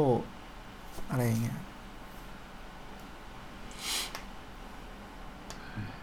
มั้งทุกคนเป็นฮีโร่ได้นะครับเราก็เป็นฮีโร่พร้อมๆกันแค่บริจาคมาที่นี่นะฮะครับผมแค่บริจาคมาที่นี่ทุกคนก็จะเป็นฮีโร่ DM มาได้เลยนะผมทุยผมว่าน่าจะไปไหมพอเหมาะพอควรนะครับกับเด็กใหม่ซีซั่น2มีอะไรอยากจะเสริมไหมส่งเยอะเลยว่าโอ้ยไม่ส่งแล้วส่งนอนส่งเข้านอนแต่ตอนเนี้ยปิดไฟกันหมดแล้วนี่กูนอนอยู่บนเตียงเนี่ยตอนนี้พร้อมนอนแล้วแม่งกูไม่เห็นมันในจอแล้วเนี่ยหายไปนานแล้วกูนอนห่มผ้าอยู่บนเตียงเนี่ยสัตว์ลากสายมาเนี่ยงั้นผมว่าก็เราก็ขอบคุณผู้ฟังทุกคนนะครับครับผมหวังว่าวิกฤตโควิดนี้จะผ่านไปโดยเร็วนะครับแล้วก็ทำให้พวกเราน่าจะไปอัดรายการด้วยกันได้อีกครั้งหนึ่ง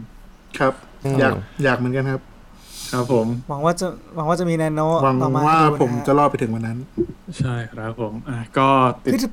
ผมประทับใจชุดสัมภาษณ์เขามากเลยว่ะชุดสัมภาษณ์ที่เขาใส่เป็นเสื้อชุดนักเรียนที่เป็นเสื้อดำกระโปรงดำอ่ะรู้สึกซีซั่นนี้เขามีนี่ด้วยนะเขาเป็นทีมแบบทีมที่ทำโปสเตอร์กับชุดอะแบบเขาโปรโมททีมนั้นอยู่ด้วยเหมือนก็ทำชุดให้วงนี่นะวงฟีเวอร์ใช่นึกว่า My Chemical Romance คือแต่ละตอนก็จะแบบถุยแวะถุยกันแต่ละตอนก็จะแบบชื่อโรงเรียนอะไรเงี้ยตัวย่ออะไรก็จะมีความหมายนั่นแหละเอาเป็นว่าก็ทิ้งทวนกันไว้ประมาณนี้ขอบคุณผู้ฟังทุกคนนะครับที่ติดตามฟังกันมาถึงตอนนี้นะครับก็ติดตามพวกเราได้ที่ Facebook Page Room 508 Podcast นะครับหรือว่าจะเป็น Twitter @MNLPodcast กับคุยกันได้ที่ #MNLPodcast นะครับผมครับTwitter @HughesLetter ได้ด้วยนะครับครับผม HughesLetter ก็ออกตอนใหม่ในรอบปีนะครับในเดี๋ยวที่ผ่านมาEP ที่2ของปีนี้แล้วเว้ยรอดูครับว่า E นี้เนี่ยจะขึ้น2หลักมาได้ไหมครับผมก็ฝากติดตามรายการอื่นในช่องด้วยแล้วกันนะครับ H2 HughesLetter Pop Lover รายการ